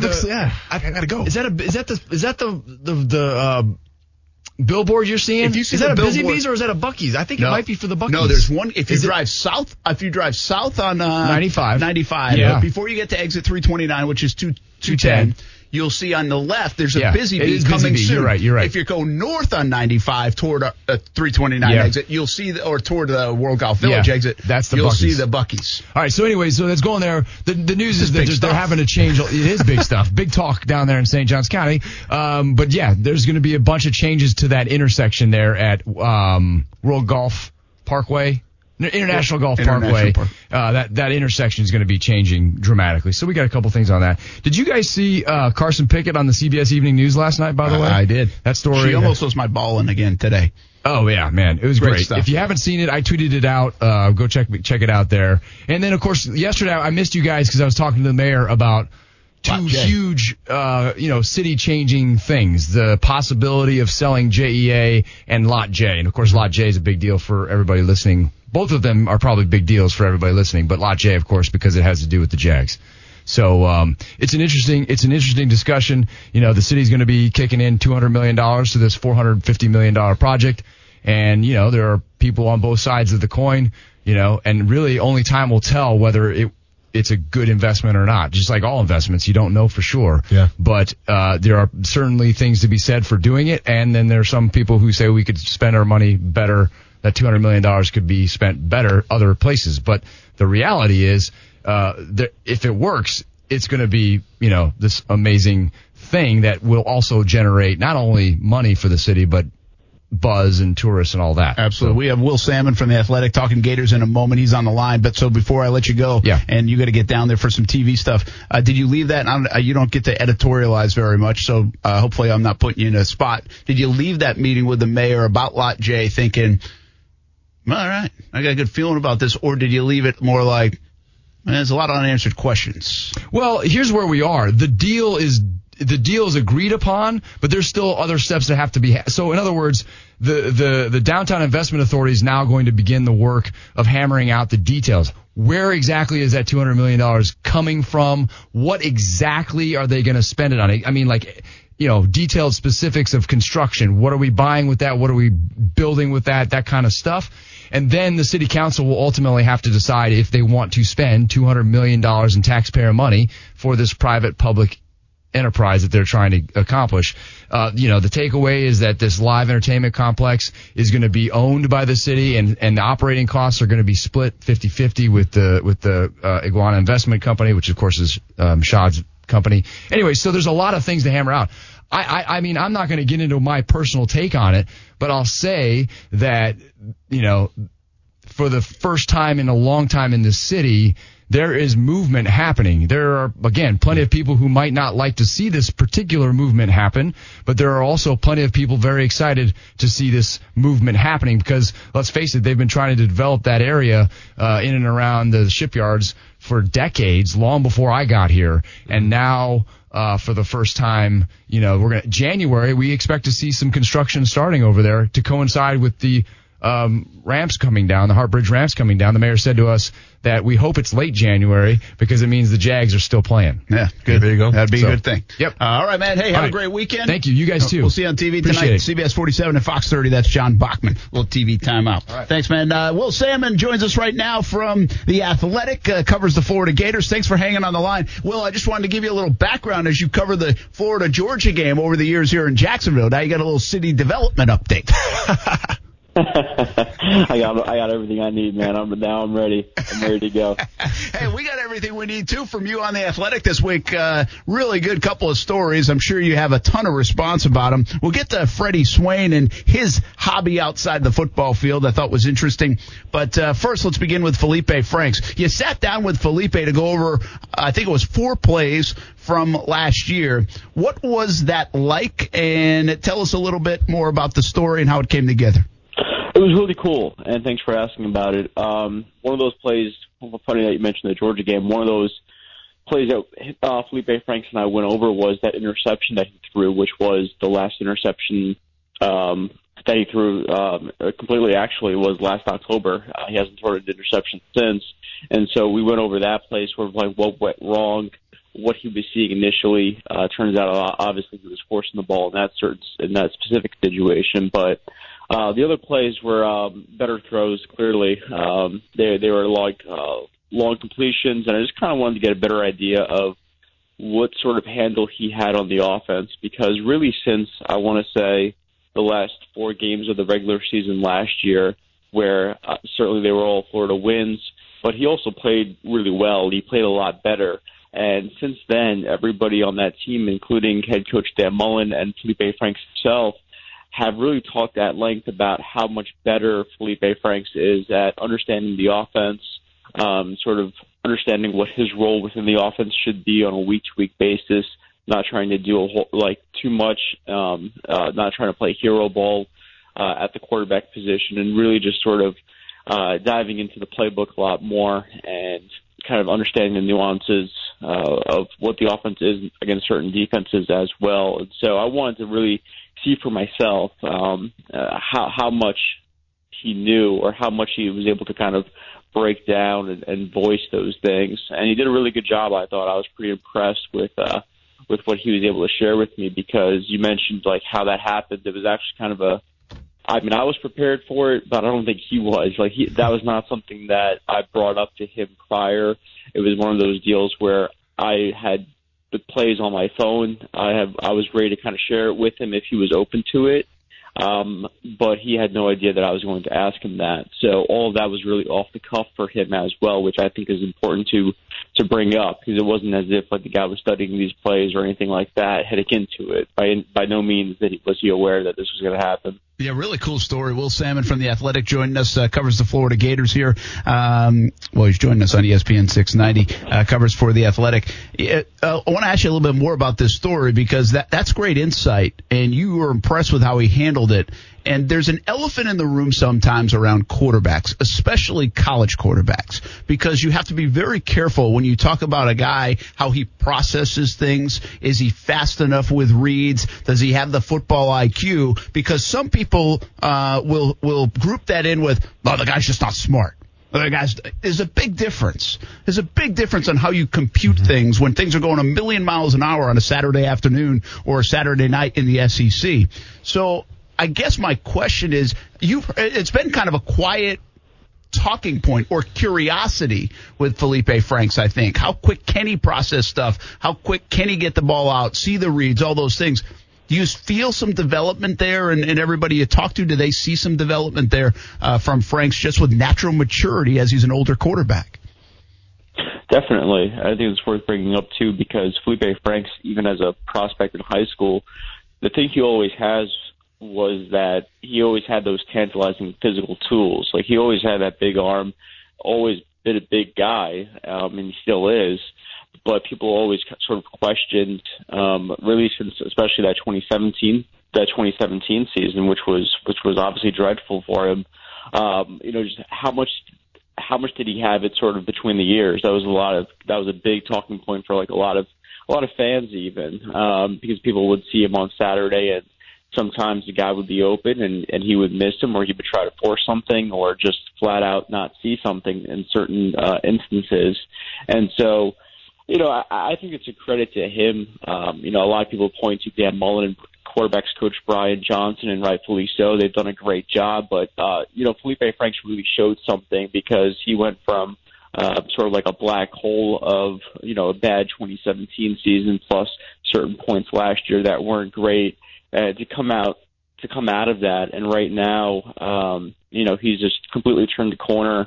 And people are asking, well, how much better can he be? It's not a question of, is this the right guy anymore? So I think that's a lot of it he deserves credit for, because there's something to the guy to be able to even just come out of that and have this conversation be the conversation that he is now. I mean, clearly there's a lot of room for him to still grow. Again, those 4 games that I mentioned earlier in the conversation, people want him to sort of confirm that was not some sort of like mirage or aberration, that it was the real deal for him, and he has to do that. He has a lot of proving that he has to do against Miami on August 24th. So yeah, he's going to have to still do that, but it's definitely leaps and bounds from where he was at this point last year, for sure. Yeah, absolutely. And you bring that up. I mean, just think about what the conversation was last year versus this year. And it really jumps out at you and hits you right in the face. It was, is it going to be Kyle Trask? Is it going to be Felipe Franks? Oh, can't wait for Emory Jones to come around and maybe next year he'll be the guy.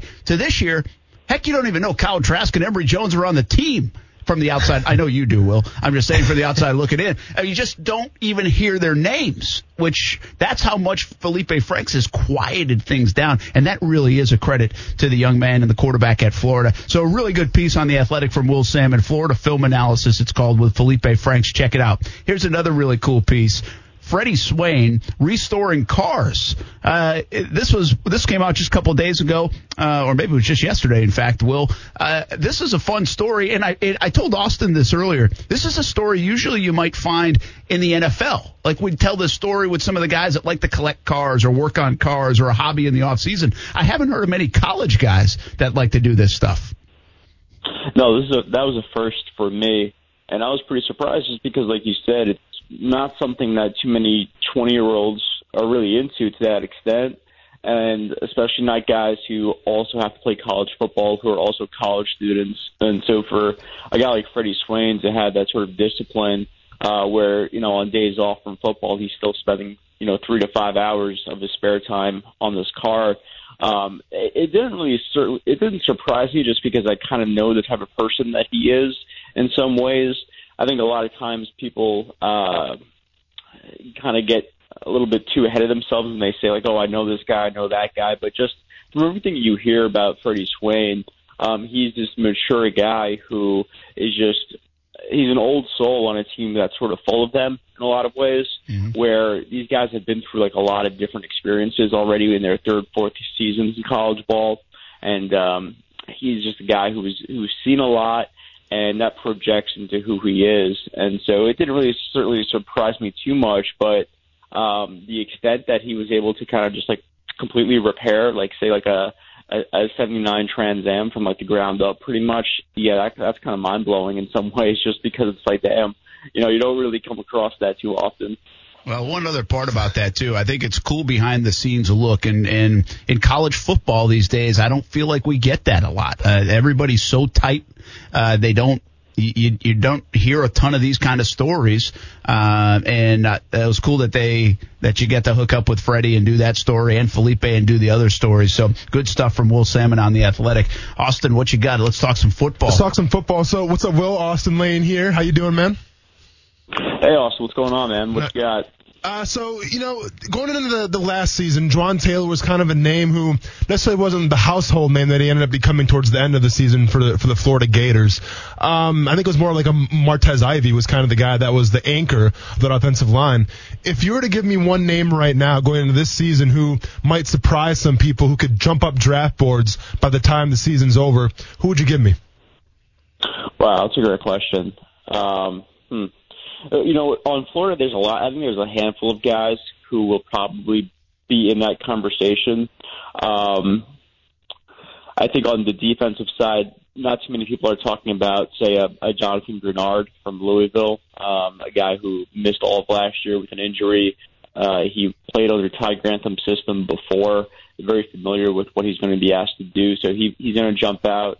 Jabari Zuniga is a guy like Ja'Kai Polite who kind of toiled for like Florida.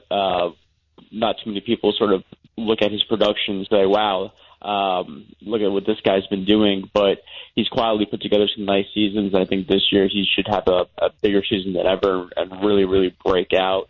There's just a bunch of guys like that are just kind of on that cusp of of doing something really big that people just aren't as familiar as heading into the season as they probably will be toward the end of the year for sure. Will Salmon from The Athletic with us, covers the Florida Gators. All right, they were preseason 8th from the coaches. Who knows where they'll be in the AP poll? Here's my question. We talked about this a little bit yesterday, too. There are 5 programs that have just become elite programs. Those are the top 5 guys in the country, or top 5 teams in the country. And everybody else, to me, is everybody else. And Florida, to me, is included in this. Michigan's included in this, even LSU. I don't see them or give them a legitimate chance to mess around as a national championship contender. I'm not saying I'm right there. What do you think about that? Do they have the goods if things go well, if Felipe takes a little bit more of a step to actually prove me wrong and end up contending for a national title? Can they take that step under Mullen this year? I think they can. I'm just not 100% convinced that they will, because there's certain variables in play here. Like last year, like they had a nice. I think people didn't give them enough credit for the amount of experience that they had to work with the coaching staff. They were one of the most experienced teams in the SEC last year. if not the most, actually, heading into the season. And so they had a decent amount to work with in that capacity. Now you can kind of question the talent and sort of like, okay, maybe they weren't that good, and these coaches got the most out of them, and probably they did. All that to say, I think that they could still improve as a team and not have that reflected in the wins and loss total, if that makes sense. Where, they could probably get better in some areas, and I think that they will, just because, hey, this is year 2 under both Todd Grantham and Dan Mullen, so in theory these guys should take another step forward, and they probably will within their own developments, and they will get better in certain areas and certain statistics, but I'm not convinced that will be reflected in the win total just because it's such a bear of a schedule, first of all. And second of all, it's just super hard to really get better from where they were as far as the amount of wins last year, where there is a little bit of luck involved there where you need some things to break right. And I'm not sure if you look at both seasons, if it's realistically possible to ask for things to break right again, while also taking another step forward. It's a lot to ask when you don't have the level of talent that those 5 teams, like you were alluding to, you're not on that level. And so you're going to have to rely on those other things, and I'm not sure you can 2 straight years. Well, over the past couple weeks or so, there's been some financial reports that were made public about the Power 5 schools of how much money each school spends on recruiting for football. And to kind of set the picture a little bit, Florida spends around $1 million, Florida State about $1.5 million. Georgia comes in at number 1, spending $2.5 million. I mean, if you're the Florida Gators, you take a look at these numbers and try to up the cost a little bit and try to up the fundraising and up the boosters, or are these numbers just kind of flawed and you don't really take too much into account here? You're taking them to economics class today. I am, man. No, I saw that report as well.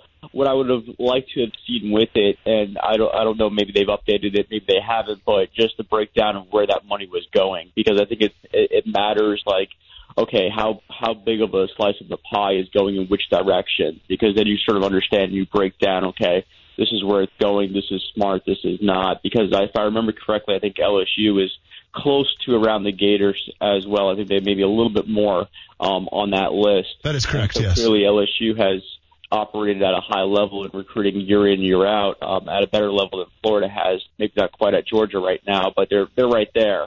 And so that tells me, okay, they're building off their brand, and they're still having success, even though they're not spending as much as some other schools like Georgia. But clearly, they have room to grow in spending. It's just I want to know what that money is going toward before I say that that's the right move to make, because otherwise, you don't know. Maybe they are spending it carefully, or maybe they are spending it in a way that's smart. That we don't know unless we have that breakdown in front of us of which percentage is going where.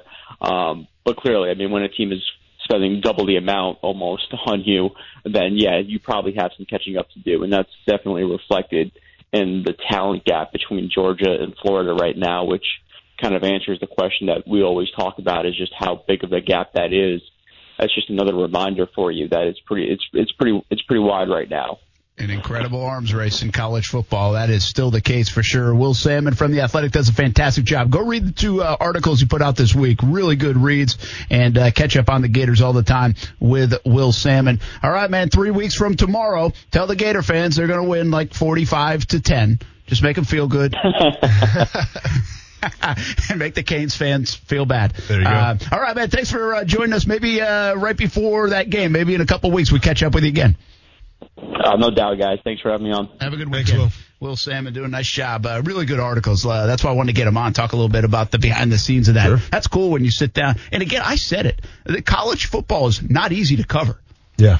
It's not easy because these big programs have closed their doors. Mm-hmm. You know, and we can argue whether that's right or wrong. I'm in the media, so I was like, well, what the heck? Yeah. But at the same time, I understand it from their point of view. There are more people that cover like the Gators and Alabama, and I mean, if you counted up the publications, I'd love to see their credential request list. Mm-hmm. It's got to be enormous, and I guarantee it's bigger than the Jags.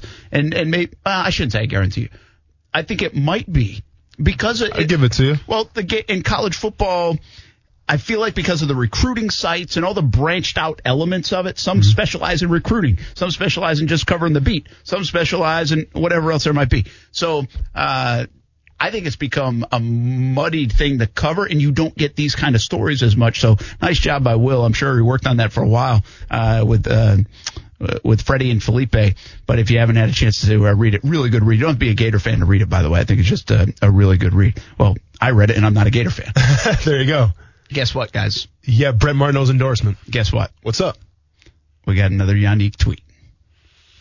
Don't cue the music yet. We're going to break first? We're going to go to break. break. I can't hang on for a couple minutes here, man. I got to know right now. When we come back, I'll give you the latest on Yannick Ngakoue in my opinion and what I've learned. On a scale of 1 to 10 of juiciness, how juicy is this tweet? Not really. Okay, dry. Bad taste. Bad tease. Very dry. I should have said, oh, you're going to want to say this one. This is like a ribeye, medium rare. Now You're really going to want to hear what I have to say. Okay. And we'll share the tweet, too. We're having pot roast that's overdone. We're on wait. like a one-a-day tweet thing from Yannick now. Well, I'm sure he knows that we covered so We'll have a lot of catching up to do on Saturday and Sunday. Can't wait. Well, will he be here by then? Your thoughts about that? My thoughts on that. Todd Wash's thoughts on Yannick missing and how much catching up he has to do. That in the happy hour horn. 5 o'clock, 1 hour away from the weekend, people. Stay with us.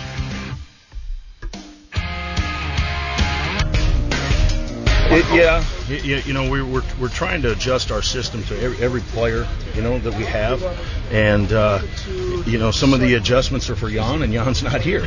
But it's a situation that any of our rushes have to do that. So we're adjusting, trying to get them in a little bit more better position to make some more plays than they already have, and some of the front adjustments that we do, some of the things we're doing in the back end, I really like the addition to our package. So it's good right now. Obviously, we're not going to show a lot.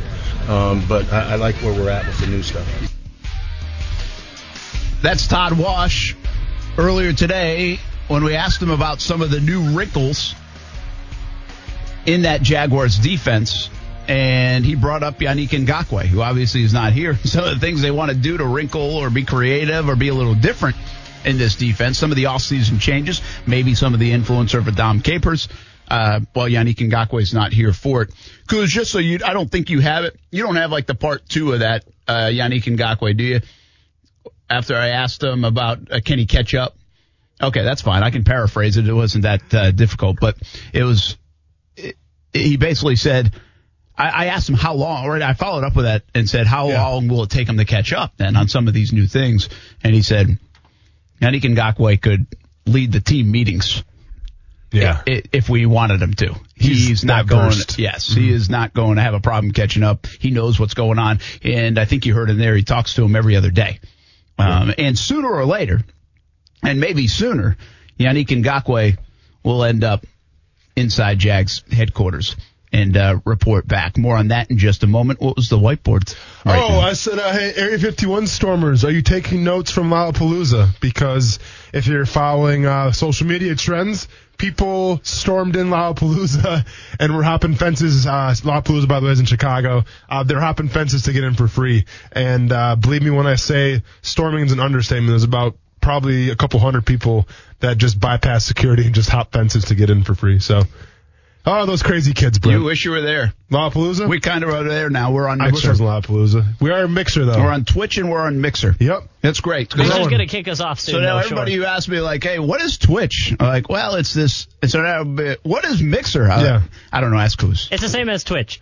To be fair, though, if we get threatening to get thrown off a Mixer because we're not playing video games, I'll set something up in here where I actually play the video game, too, while Brent's talking. So then we didn't have like a podcast to cover all bases. Or like radio show option, so I just put us down as Fortnite.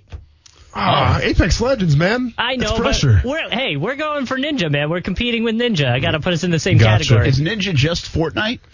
He really only plays Fortnite, yeah. Oh, really? He got paid to play other games. So why wasn't he in that World Cup thing then? He was watching. He was like in the stands. Why? He was scared, wasn't he? He was scared. No, he was scared. I don't think he qualified, but like he doesn't have to do that stuff. Like he makes so much money. Like, what do you mean, so much money? What's so much money? A lot. Like, he got paid $100,000 to switch to Mixer. So you looked it up, it was $100,000? Yeah, actually, we had someone comment on our Twitch. It'll make you mad.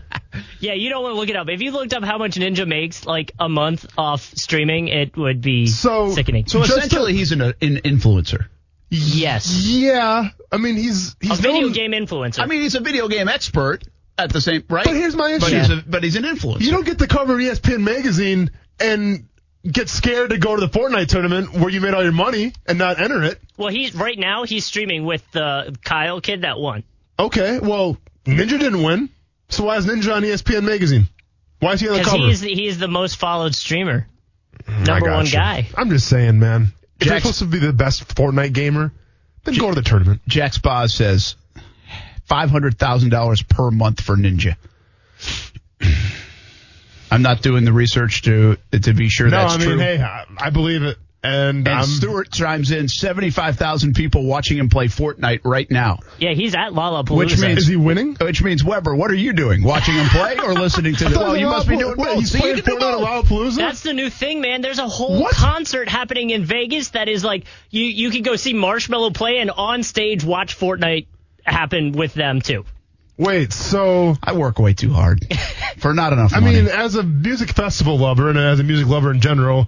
So Ninja is at Lollapalooza playing Fortnite. On like a side stage.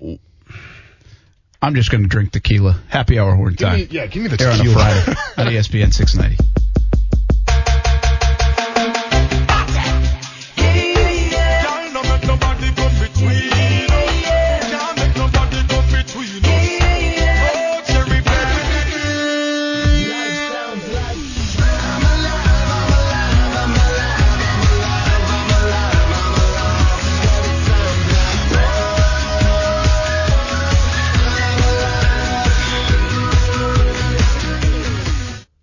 Grab a drink, get a shot, and tip your Startenders. I'm just kind of bummed right now. Yeah, sorry. You couldn't do anything with a video game twist. Vita De Luis recently got a 94 rating. That will pick up your spirits. A locally owned tequila right here in Jacksonville, made in Tequila, Mexico, shipped directly to Jack's Beach. Make your own recipes with Vita De Luis Tequila, one of the smoothest tequilas you will ever taste. For locations, recipes, and merchandise, visit VitaDeLuis.com. Of course, drink responsibly, but hope everybody has a fun weekend in Jacksonville or wherever you are headed. Stuart Weber jumps in one more time on this. Says, watching you and just went to look up our new Mixer stream, and he was the first thing that popped up. Ninja. Yeah.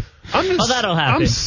Man, you know, like I always use the phrase adapt or die, right? And listen, I don't have Instagram, but I get it. I don't have Snapchat, but I get it. But today, guys, I feel old. Like, to go to a music festival and just say, you know what? Screw the music. Let's go watch some guy play video games on a big stage. It bums me out. But I think they scheduled time for it. So it's like in between seeing Lizzo and I don't know whoever but Tool, you understand, man. You can take an hour to go see Fortnite. But the way like Lollapalooza and all these festivals are set up, well, there's numerous stages, right? So there's like 4 or 5 stages. So on one stage, you can just say, forget the music, let's go watch Ninja play video games. And you know what? It bums me out. I feel old, and 6 o'clock can't come fast enough, Brent. Jack Spa's back at it again. He hasn't hit me up this many times since my phone kept going off. Must be a Ninja fan. And he had to look down at his. How about this? He says, the rumor, and no, now he says it's a real deal. 6 years, $932 million contract. $932 million contract over 6 years with Microsoft to stream instead of Twitch. I thought you were going to say with Yannick, and I was like, oh my God. No, Yannick would take that deal, though. Yannick would not be holding out. He would sign up for that one. I really don't care how much emotion is involved. Yeah. 6 years, $932 million to go to Microsoft Mixer instead of Twitch. What in the world? I don't feel good, man. I don't know if it was. I'm trying to digest those numbers. That is unbelievable. Why don't? And by the way, like I'm cool because I'm on the gram. Now I'm really gonna be sick. But you're not nearly as cool as everybody. Everybody thought you were, and we've proven that over the first 7 months. But like, I still haven't reached a cool enough level to understand why in this. Like, why? I guess I can't wrap my head around it. Like, Ty plays Fortnite. He plays more now than he ever has played. He plays with his buddies. Well, yeah, there's potential money I in know, it now. I know. I said train harder. I said go lift some, we'll go do some push-ups and then go play Fortnite more. Yeah. And then go take batting practice, but play Fortnite more. But what I don't understand is just watching somebody else play. Like, I don't understand. I understand watching a football game and I'm watching somebody else play. I know I like to watch my kids play ball. I just don't get that excited about watching you do your job or somebody else playing a video game. Brent, people are watching us do our job right now, and we encourage those people to watch us. That is true. So, hey, what's up? Yeah. But we're hoping they're listening too. You know, Two things these real guys quick, don't though. talk; they just sit there and play. Well, but there's streams that are just like my life, and like it would be if I set up a computer while I'm in my office, like getting the audio clips for this, and people would just watch that. We have too much time on our hands. Two quick things, and we'll wrap up this conversation here. I got a question for Kuz, but first of all, don't ever say that you're cooler than me again, okay? That's where I draw the line, sir. The reason you are a puka shell necklace away right now from looking like a 1996 Kenny Chesney. Wearing jeans and flip-flops and that sweatshirt. So don't ever say that you're cooler than me. Hey, I'm just saying it's been proven over the last 7 months. I'm just saying. That's pretty offensive, okay? Just saying that. I will say, Kenny your Chesney best over lines here. come about my wardrobe. Because that's when I get the most passionate, Brent, because you always say you're cooler than me. I didn't even know what a puka necklace, whatever you said was. A necklace? Were you around in the late 90s? Is that the thing you get like on Cape Cod and everybody? Yeah, you got to go ahead and Google it. Yeah, the white thing. But no, rocking the jeans and the sandals. I want one tomorrow. Makes zero sense whatsoever. Kenny Chesney. But my question though. Kenny Chesney's kind of cool. So we got Ninja who pretty much is making $1 billion from switching from Twitch to Mixer here. You're kind of the residential video game expert. Is there a bubble to this? Like, is it only going to keep on increasing, or is one day it's just going to be like, you know what? I don't know. There's a bubble and it's just going to burst. Because there's so much random money in it, right? Where it's like you can sponsor the stream, or you can pay Ninja to have your Monster Energy drink next to his table. Like a smart water like we have. But it's like, stuff like that. Like, you can pay for that. And then now. Pistachios.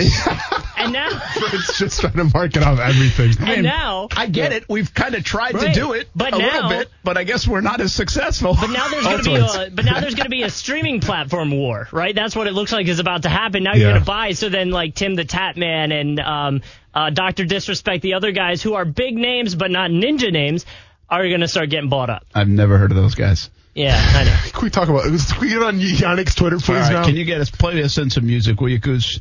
We need some, and pick the right one this time, please. No four takes, by the way.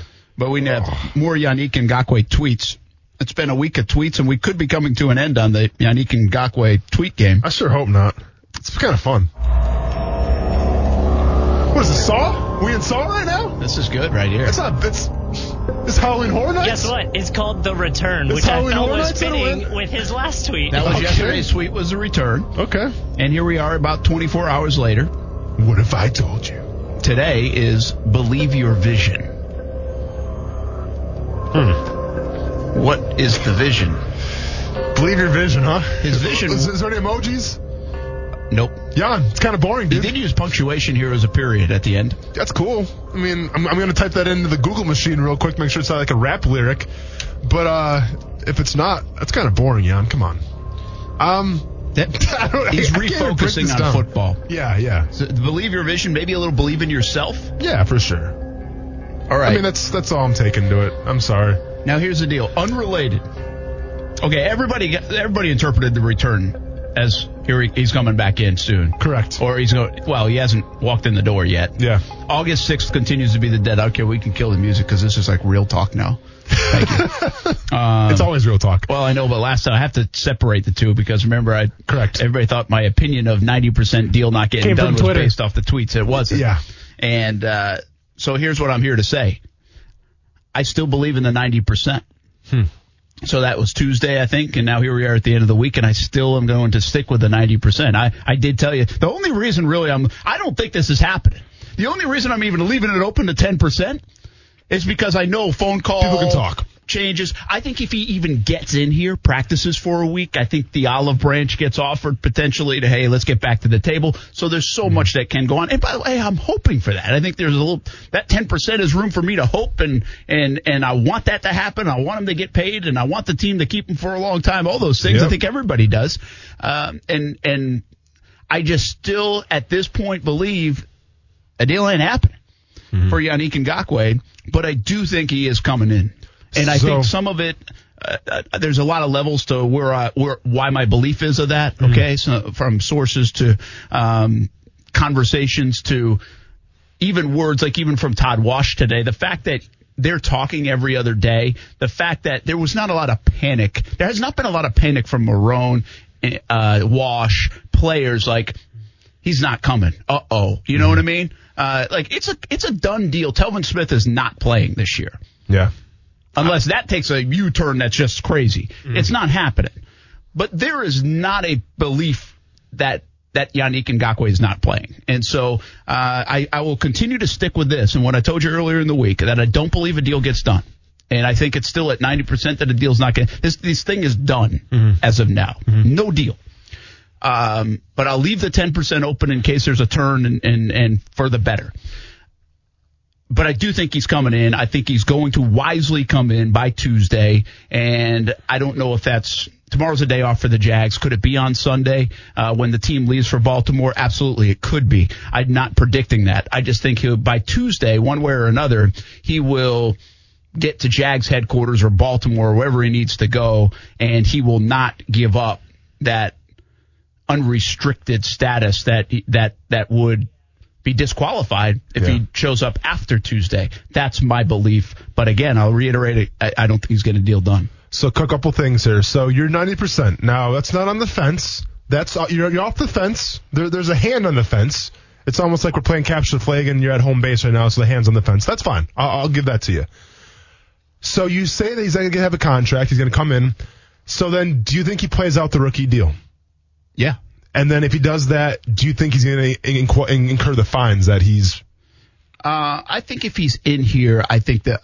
They're going to waive him? This is just total guess. No, of course. This is no intel, nothing. Mm-hmm. I think they will... I don't think they're trying to make Jan angry. No, that's the last thing you want to do. I don't think they want do. him to be an angry player. Mm-hmm. So I think under that... I think they get business. Mm-hmm. I think they've been, again, what they're saying in front of a microphone has been a pretty calm approach to this. Not like, what the heck is going on? There hasn't been, like when we talked to Maurice Jones-Drew, there hasn't been the train's leaving the station kind of statement from the team. Mm-hmm. So I think I would believe they'll waive those, but they have to be careful with that because you can't just invite that.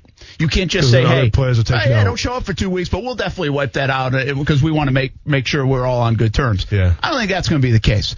I think maybe they get reduced.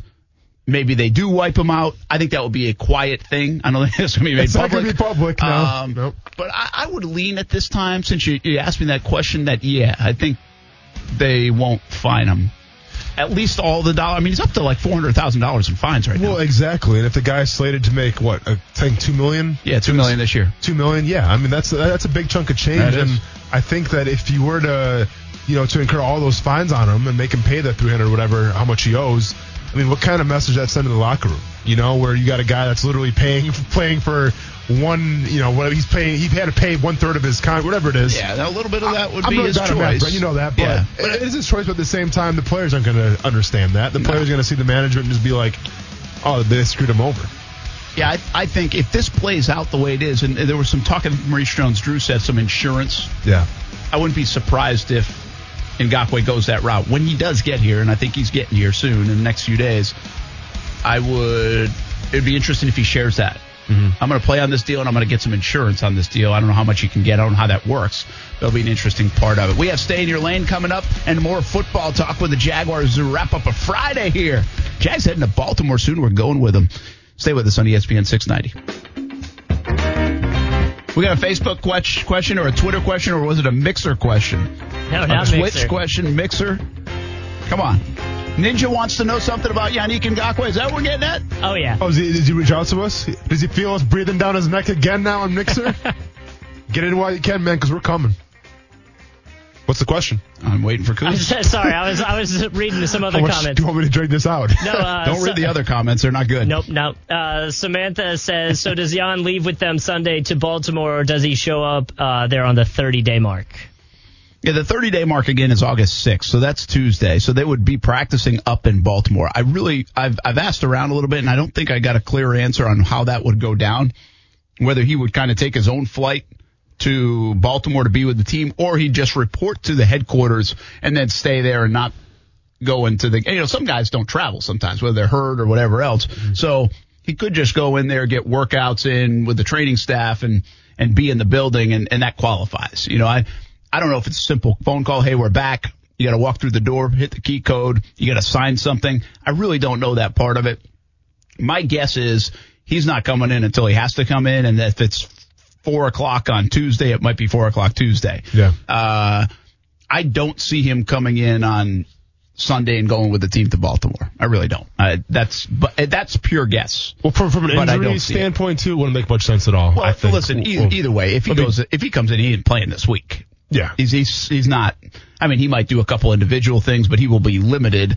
No doubt. They're not throwing him in against the Ravens in a practice Monday, Tuesday, even if he reported and went with the team on Sunday. Yeah. And I don't think he would play in the football game on Thursday. Yeah. So, listen, that's the one thing about this whole situation is if injury is a concern, which we have talked about multiple times, it should be a little bit, and it might be a concern all year long now if you're only playing on a $2 million deal, if that's the way this thing goes down. I think in the camp aspect of it, they will take care of Yannick Ngakoue, and they're not going to just throw him out there in situations where he might risk injury.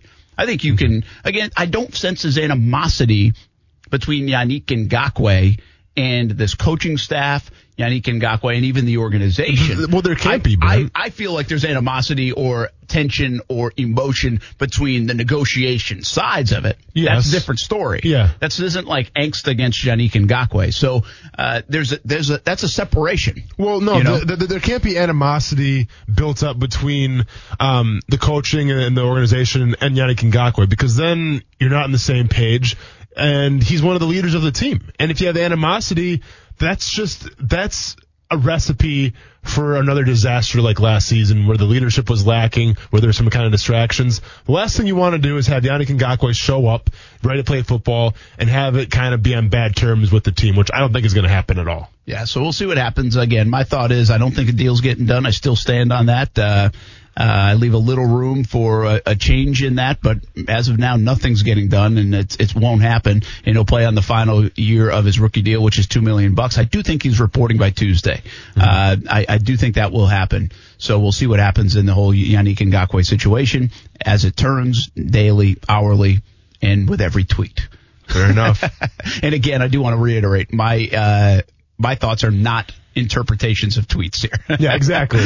They are not. Can't say that enough, Brent. I do want to get to Tony Baselli's comments on another big story this week, and that was Fred Taylor, who made some noise about the All-25 team. Well, we had Tony Baselli on Jaguars All Access last night.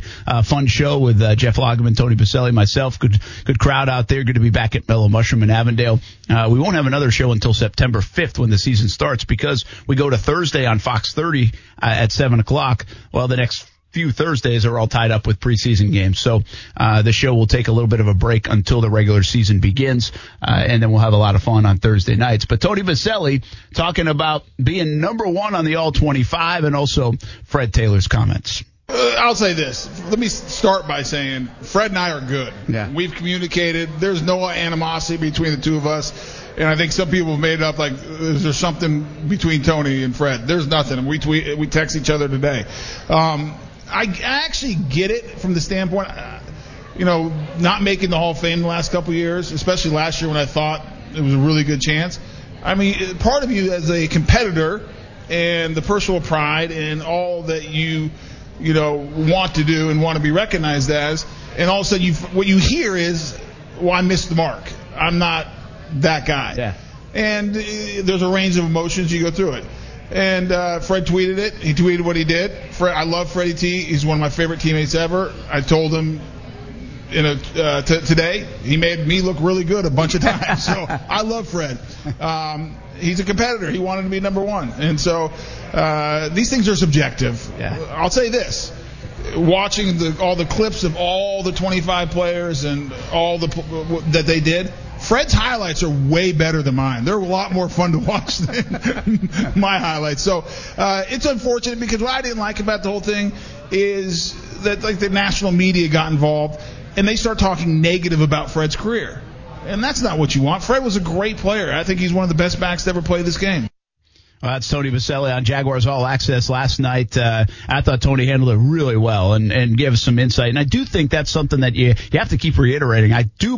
Although it was bad timing, and although it took away from Fred Taylor being number 2 on that All-25 list, and it did take away, actually, from really the celebration of Tony Boselli being number 1. I don't think Fred meant to do that, but in hindsight, if you ask him about this, I think in another week or 2 or a month or a year, I think he'll say, what I really feel bad about is I don't think people celebrated Tony enough with that number 1 once it was revealed because everybody was still talking about my tweet. I think that's really the downfall or the bad part of what happened there. Not him expressing his feelings, as kind of stunning as it was at the time when it actually was revealed in the afternoon and we talked about it on the show. But I thought Tony did a really good job of kind of squashing anything between the two of them. That's not what this was. They like each other. They get along with each other. They were teammates, all that good stuff. And I really thought Tony put it in good perspective because I've been around Tony at the Hall of Fame announcement, not in the room. I don't want to mislead anybody there, but I've been at the Super Bowls the last however many years as Tony Boselli has been up for the Hall of Fame as a finalist, and we usually talk to him or see him 5, 10 minutes, 15 minutes after he gets the phone call that he's not getting in.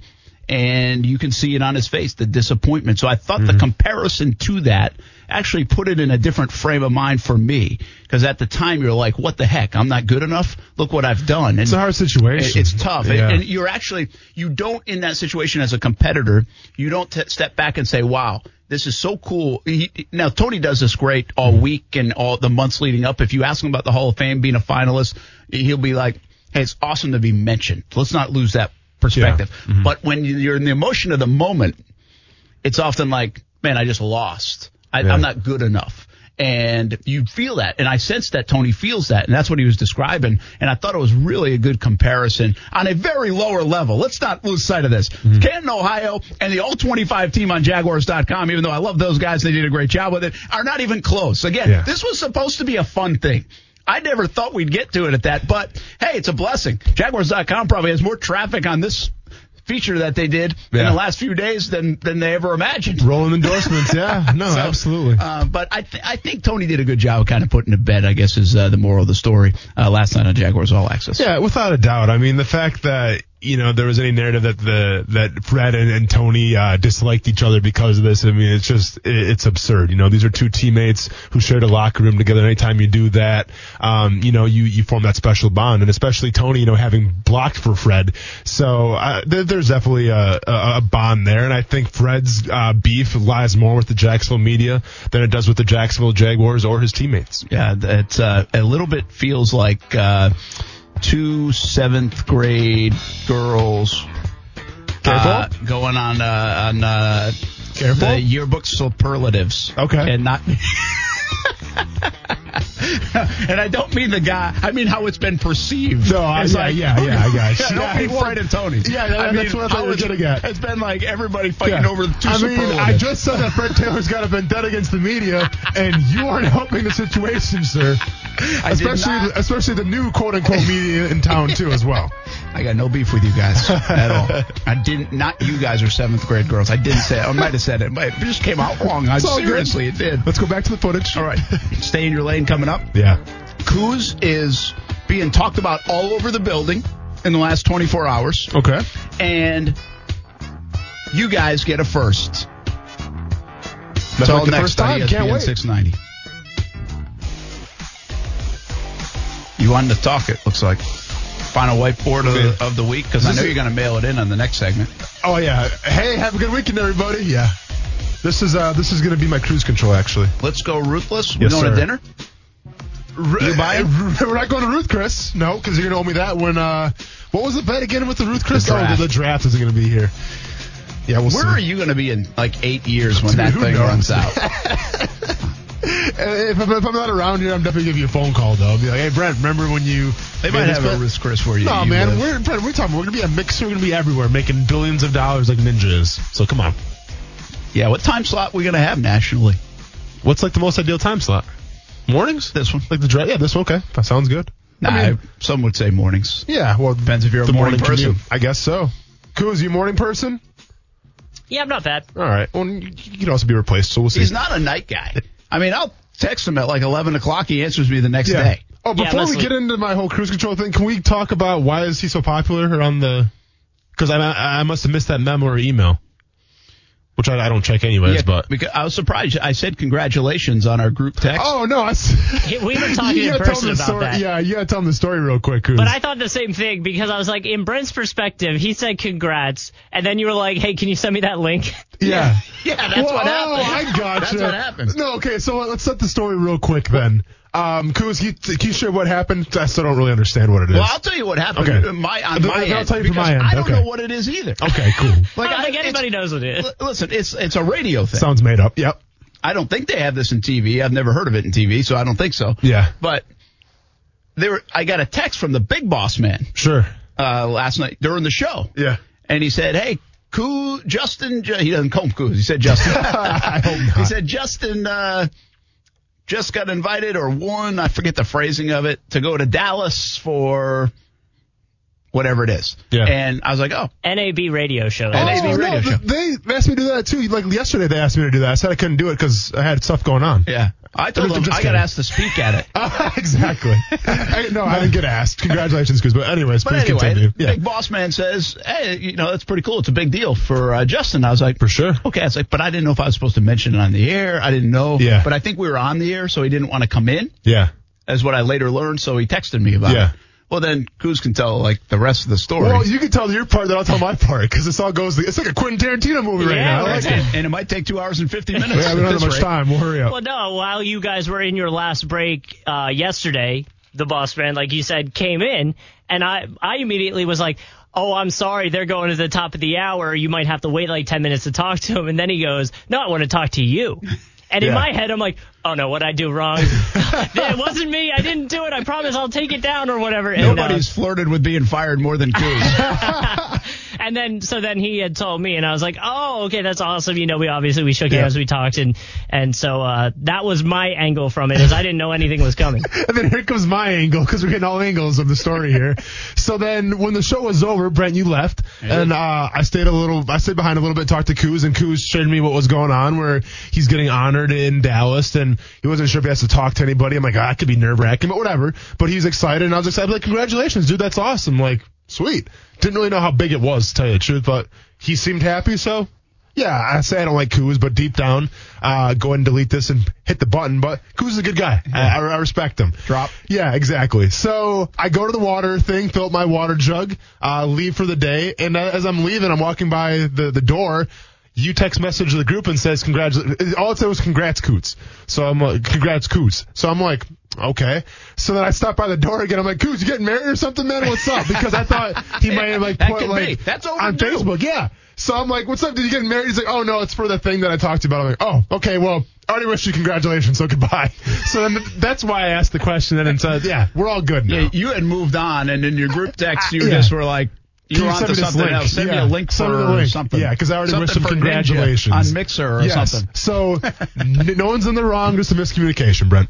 So, Kuz, you got to tell the people, like, it's a big deal in the building, because all of a sudden I see emails like left and right. It's like, congrats, Kuz. Oh, yeah, great job. Well deserved. Like, what did you do? Like, how did you get it? Like, I thought you were just like average as the day is long as an employee. That's what I thought too. No, they just asked. It was a whole thing about, submit why you think you would be good to represent the company, and I had my mom submit for me. And yep, there it is. Knew that was coming. I thought you plagiarized or had somebody do it for you. There it is. No, I don't think bosses are so impressed right now. I don't think the Flagler president vouched for him. No, so I just wrote down, what I thought the future of radio was, all this stuff that I saw, obviously with the stream and everything we're doing. So I guess they liked that and chose me. I like it, man. Congratulations. Cool, man. Good stuff. That'll be good. And you'll be that in September, this time not for a wedding. Do you think this is a disguise, just that Kuz really has another wedding that popped up, but he didn't have the guts to tell us? But that's a good point. Hey, but while we're on that topic, I'm not going to be here next week, Thursday, Friday. I got a wedding. Seriously? No, like dead serious. So I'm by myself next week? Whoa, Scott. Yeah, so that's cool, but wow. Ratings just went up. Yeah, that's actually a good thing. By all means, take all the weddings that you want, Kuz. All right, that's the deal. I will be in Baltimore. You will be here. Yes. Monday, Tuesday out at the practices in Baltimore. Wednesday, I'll probably do that one from the hotel because we have production meetings for TV and the pregame show. And then Thursday, I'll do the show from the field. Sweet. I mean, I've had crab cakes. I didn't want to go anyways. It's all good, dude. No worries. Yeah. I'm sorry you can't go. No, it's all good. Like I said, I've had crab cakes before, so. You got to work out. Preseason football. You got to hold it down back here. Yep. And tell Joe Cohen I say what's up. Sadly, there's no Cowboys games going on. It's in Dallas, that radio. Oh. No Cowboys game. We're going to cover them? We're going to give you expert analysis? I'll go cover them for you guys. Love it. You can go to Arlington and see a Rangers game, maybe. Ooh. It's a good stadium. Dallas is huge. All right, let's take a timeout. When we come back, we'll finish up with Stay in Your Lane. And I do have a gift for you guys.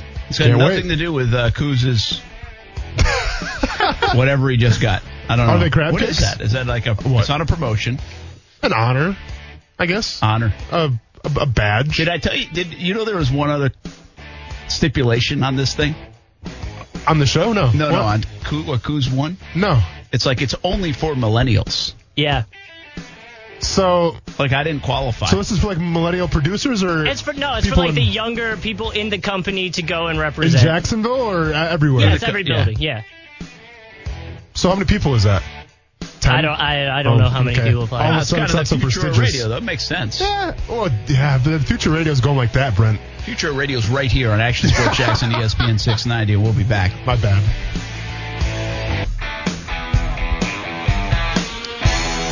Hey, thanks for checking out Action Sports Jackson on ESPN 690, fastest growing sports radio station in Jacksonville. That's what I've been told.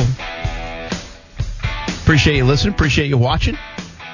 YouTube, Twitter, Twitch, Facebook, Mixer. iTunes. Well, Kuz, you do. See, behind the scenes, Kuz does a really good job with all the different platform stuff. Probably doesn't get enough credit for that. And, YouTube numbers are encouraging. Yeah. Kuz. Growing. I like it. Hey, it's slow and steady. Yep. Slow and steady. It wins the race. Ask the turtle. What they say. I was waiting for that cliche. All right, stay in your lane. Good story. What you got? Cruise control, Brent. Let's get into a little UFC fight talk. How's that sound? Well, it's whatever. It's called Stay in Your Lane, not Stay in Your Martineau. So check this out. So UFC fights are going to be this weekend, Saturday on ESPN or ESPN Plus or ESPN2, ESPN Ultra. I really don't know. They don't really promote them that well. I think it's on ESPN and ESPN Plus, but check it out regardless. Overall, not a bad card. It's free, but the main event is the real barn burner here, and it's between. Well, I put on my whiteboard the previous segment here. Ruthless Robbie Lawler taking on Colby Covington. Robbie Lawler, for those people that don't know, is probably one of the most violent fighters of all time. He was actually, in my opinion, was in the bloodiest and best MMA match of all time against Roy McDonald, to the point where he literally busted his lip open so bad. I think he had to get like 50 stitches in it and kept on fighting. Actually won that fight. If you were to pick somebody out of a lineup, Brent, hear them talk and just how they present themselves. Like some guys, you know, are well spoken. Some guys could be whatever. So some guys could be a lot of things. Robbie Lawler was meant to be a fighter. He's well spoken, but just the way he comes across, super intense, super violent. Definitely a fun guy to watch. And the guy that he's taken on, Colby Covington, is probably the most disliked guy right now going in MMA. I say that because of a few reasons. Number one is his style. He's a former collegiate wrestler, and anytime you have a former collegiate wrestler go to MMA, and choose a career of fighting, it can make for a boring show because usually they just go to the ground, they hold the guy down, try to punch him out, but you don't see a lot of knockouts, you don't see a lot of finishes, and that happens all the time. So with Colby Covington, he took it upon himself to try to change his dynamic a little bit, a la another legend by the name of Chael Sonnen, who did the same thing, and he started to talk a lot more to get people to watch him because his style isn't conducive to the highlights. It's not conducive to people paying money to watch him fight. So Colby Covington took it upon himself to say controversial things to get people to dislike him. Controversial things such as when he was in Brazil, he called a bunch of Brazilian fans after his fight. I won't say the words, but he called a bunch of racial expletives. And that left a bad taste in, we used to train an American Top Team. Left a bad taste of where he trains at because it is featured with a bunch of Brazilians. So much to the fact that the next time he fought in Australia, a heavyweight that was from Brazil on the same card threw a boomerang, I kid you not, threw a boomerang at Colby Covington, and Colby Covington ended up pressing charges. Wow. So he is very disliked in the organization. He's said a couple other things too as well. There's some videos out there with some girls that get paid for money to do certain things. I'll just say porn stars, basically. There's videos of him with them. So just a lot of things that maybe make dislike the guy a lot. Way to bookend the week with that kind of talk. Yeah, but also a reason why people dislike him, at least half of the Fight Nation dislikes him, is because he's a big Donald Trump supporter. He wears a Make America Great hat when he walks out to the cage sometimes. Donald Trump actually took notice, and Colby Covington was the first UFC fighter to visit the White House. So Donald Trump has reported, and also his son Donald Trump Jr. will be in attendance for this fight featuring Colby Covington to kind of get in his corner. And where is the fight? The fight, that's an excellent question, Brent. It's going to be in New Jersey. Newark, New Jersey. I would have said something snarky. Okay. But I don't want to go political. Okay. So I'm not going to do that. Okay. But it would have been kind of funny just to let you know. Hey, I guess we'll take your word for it. I'll say it in the break.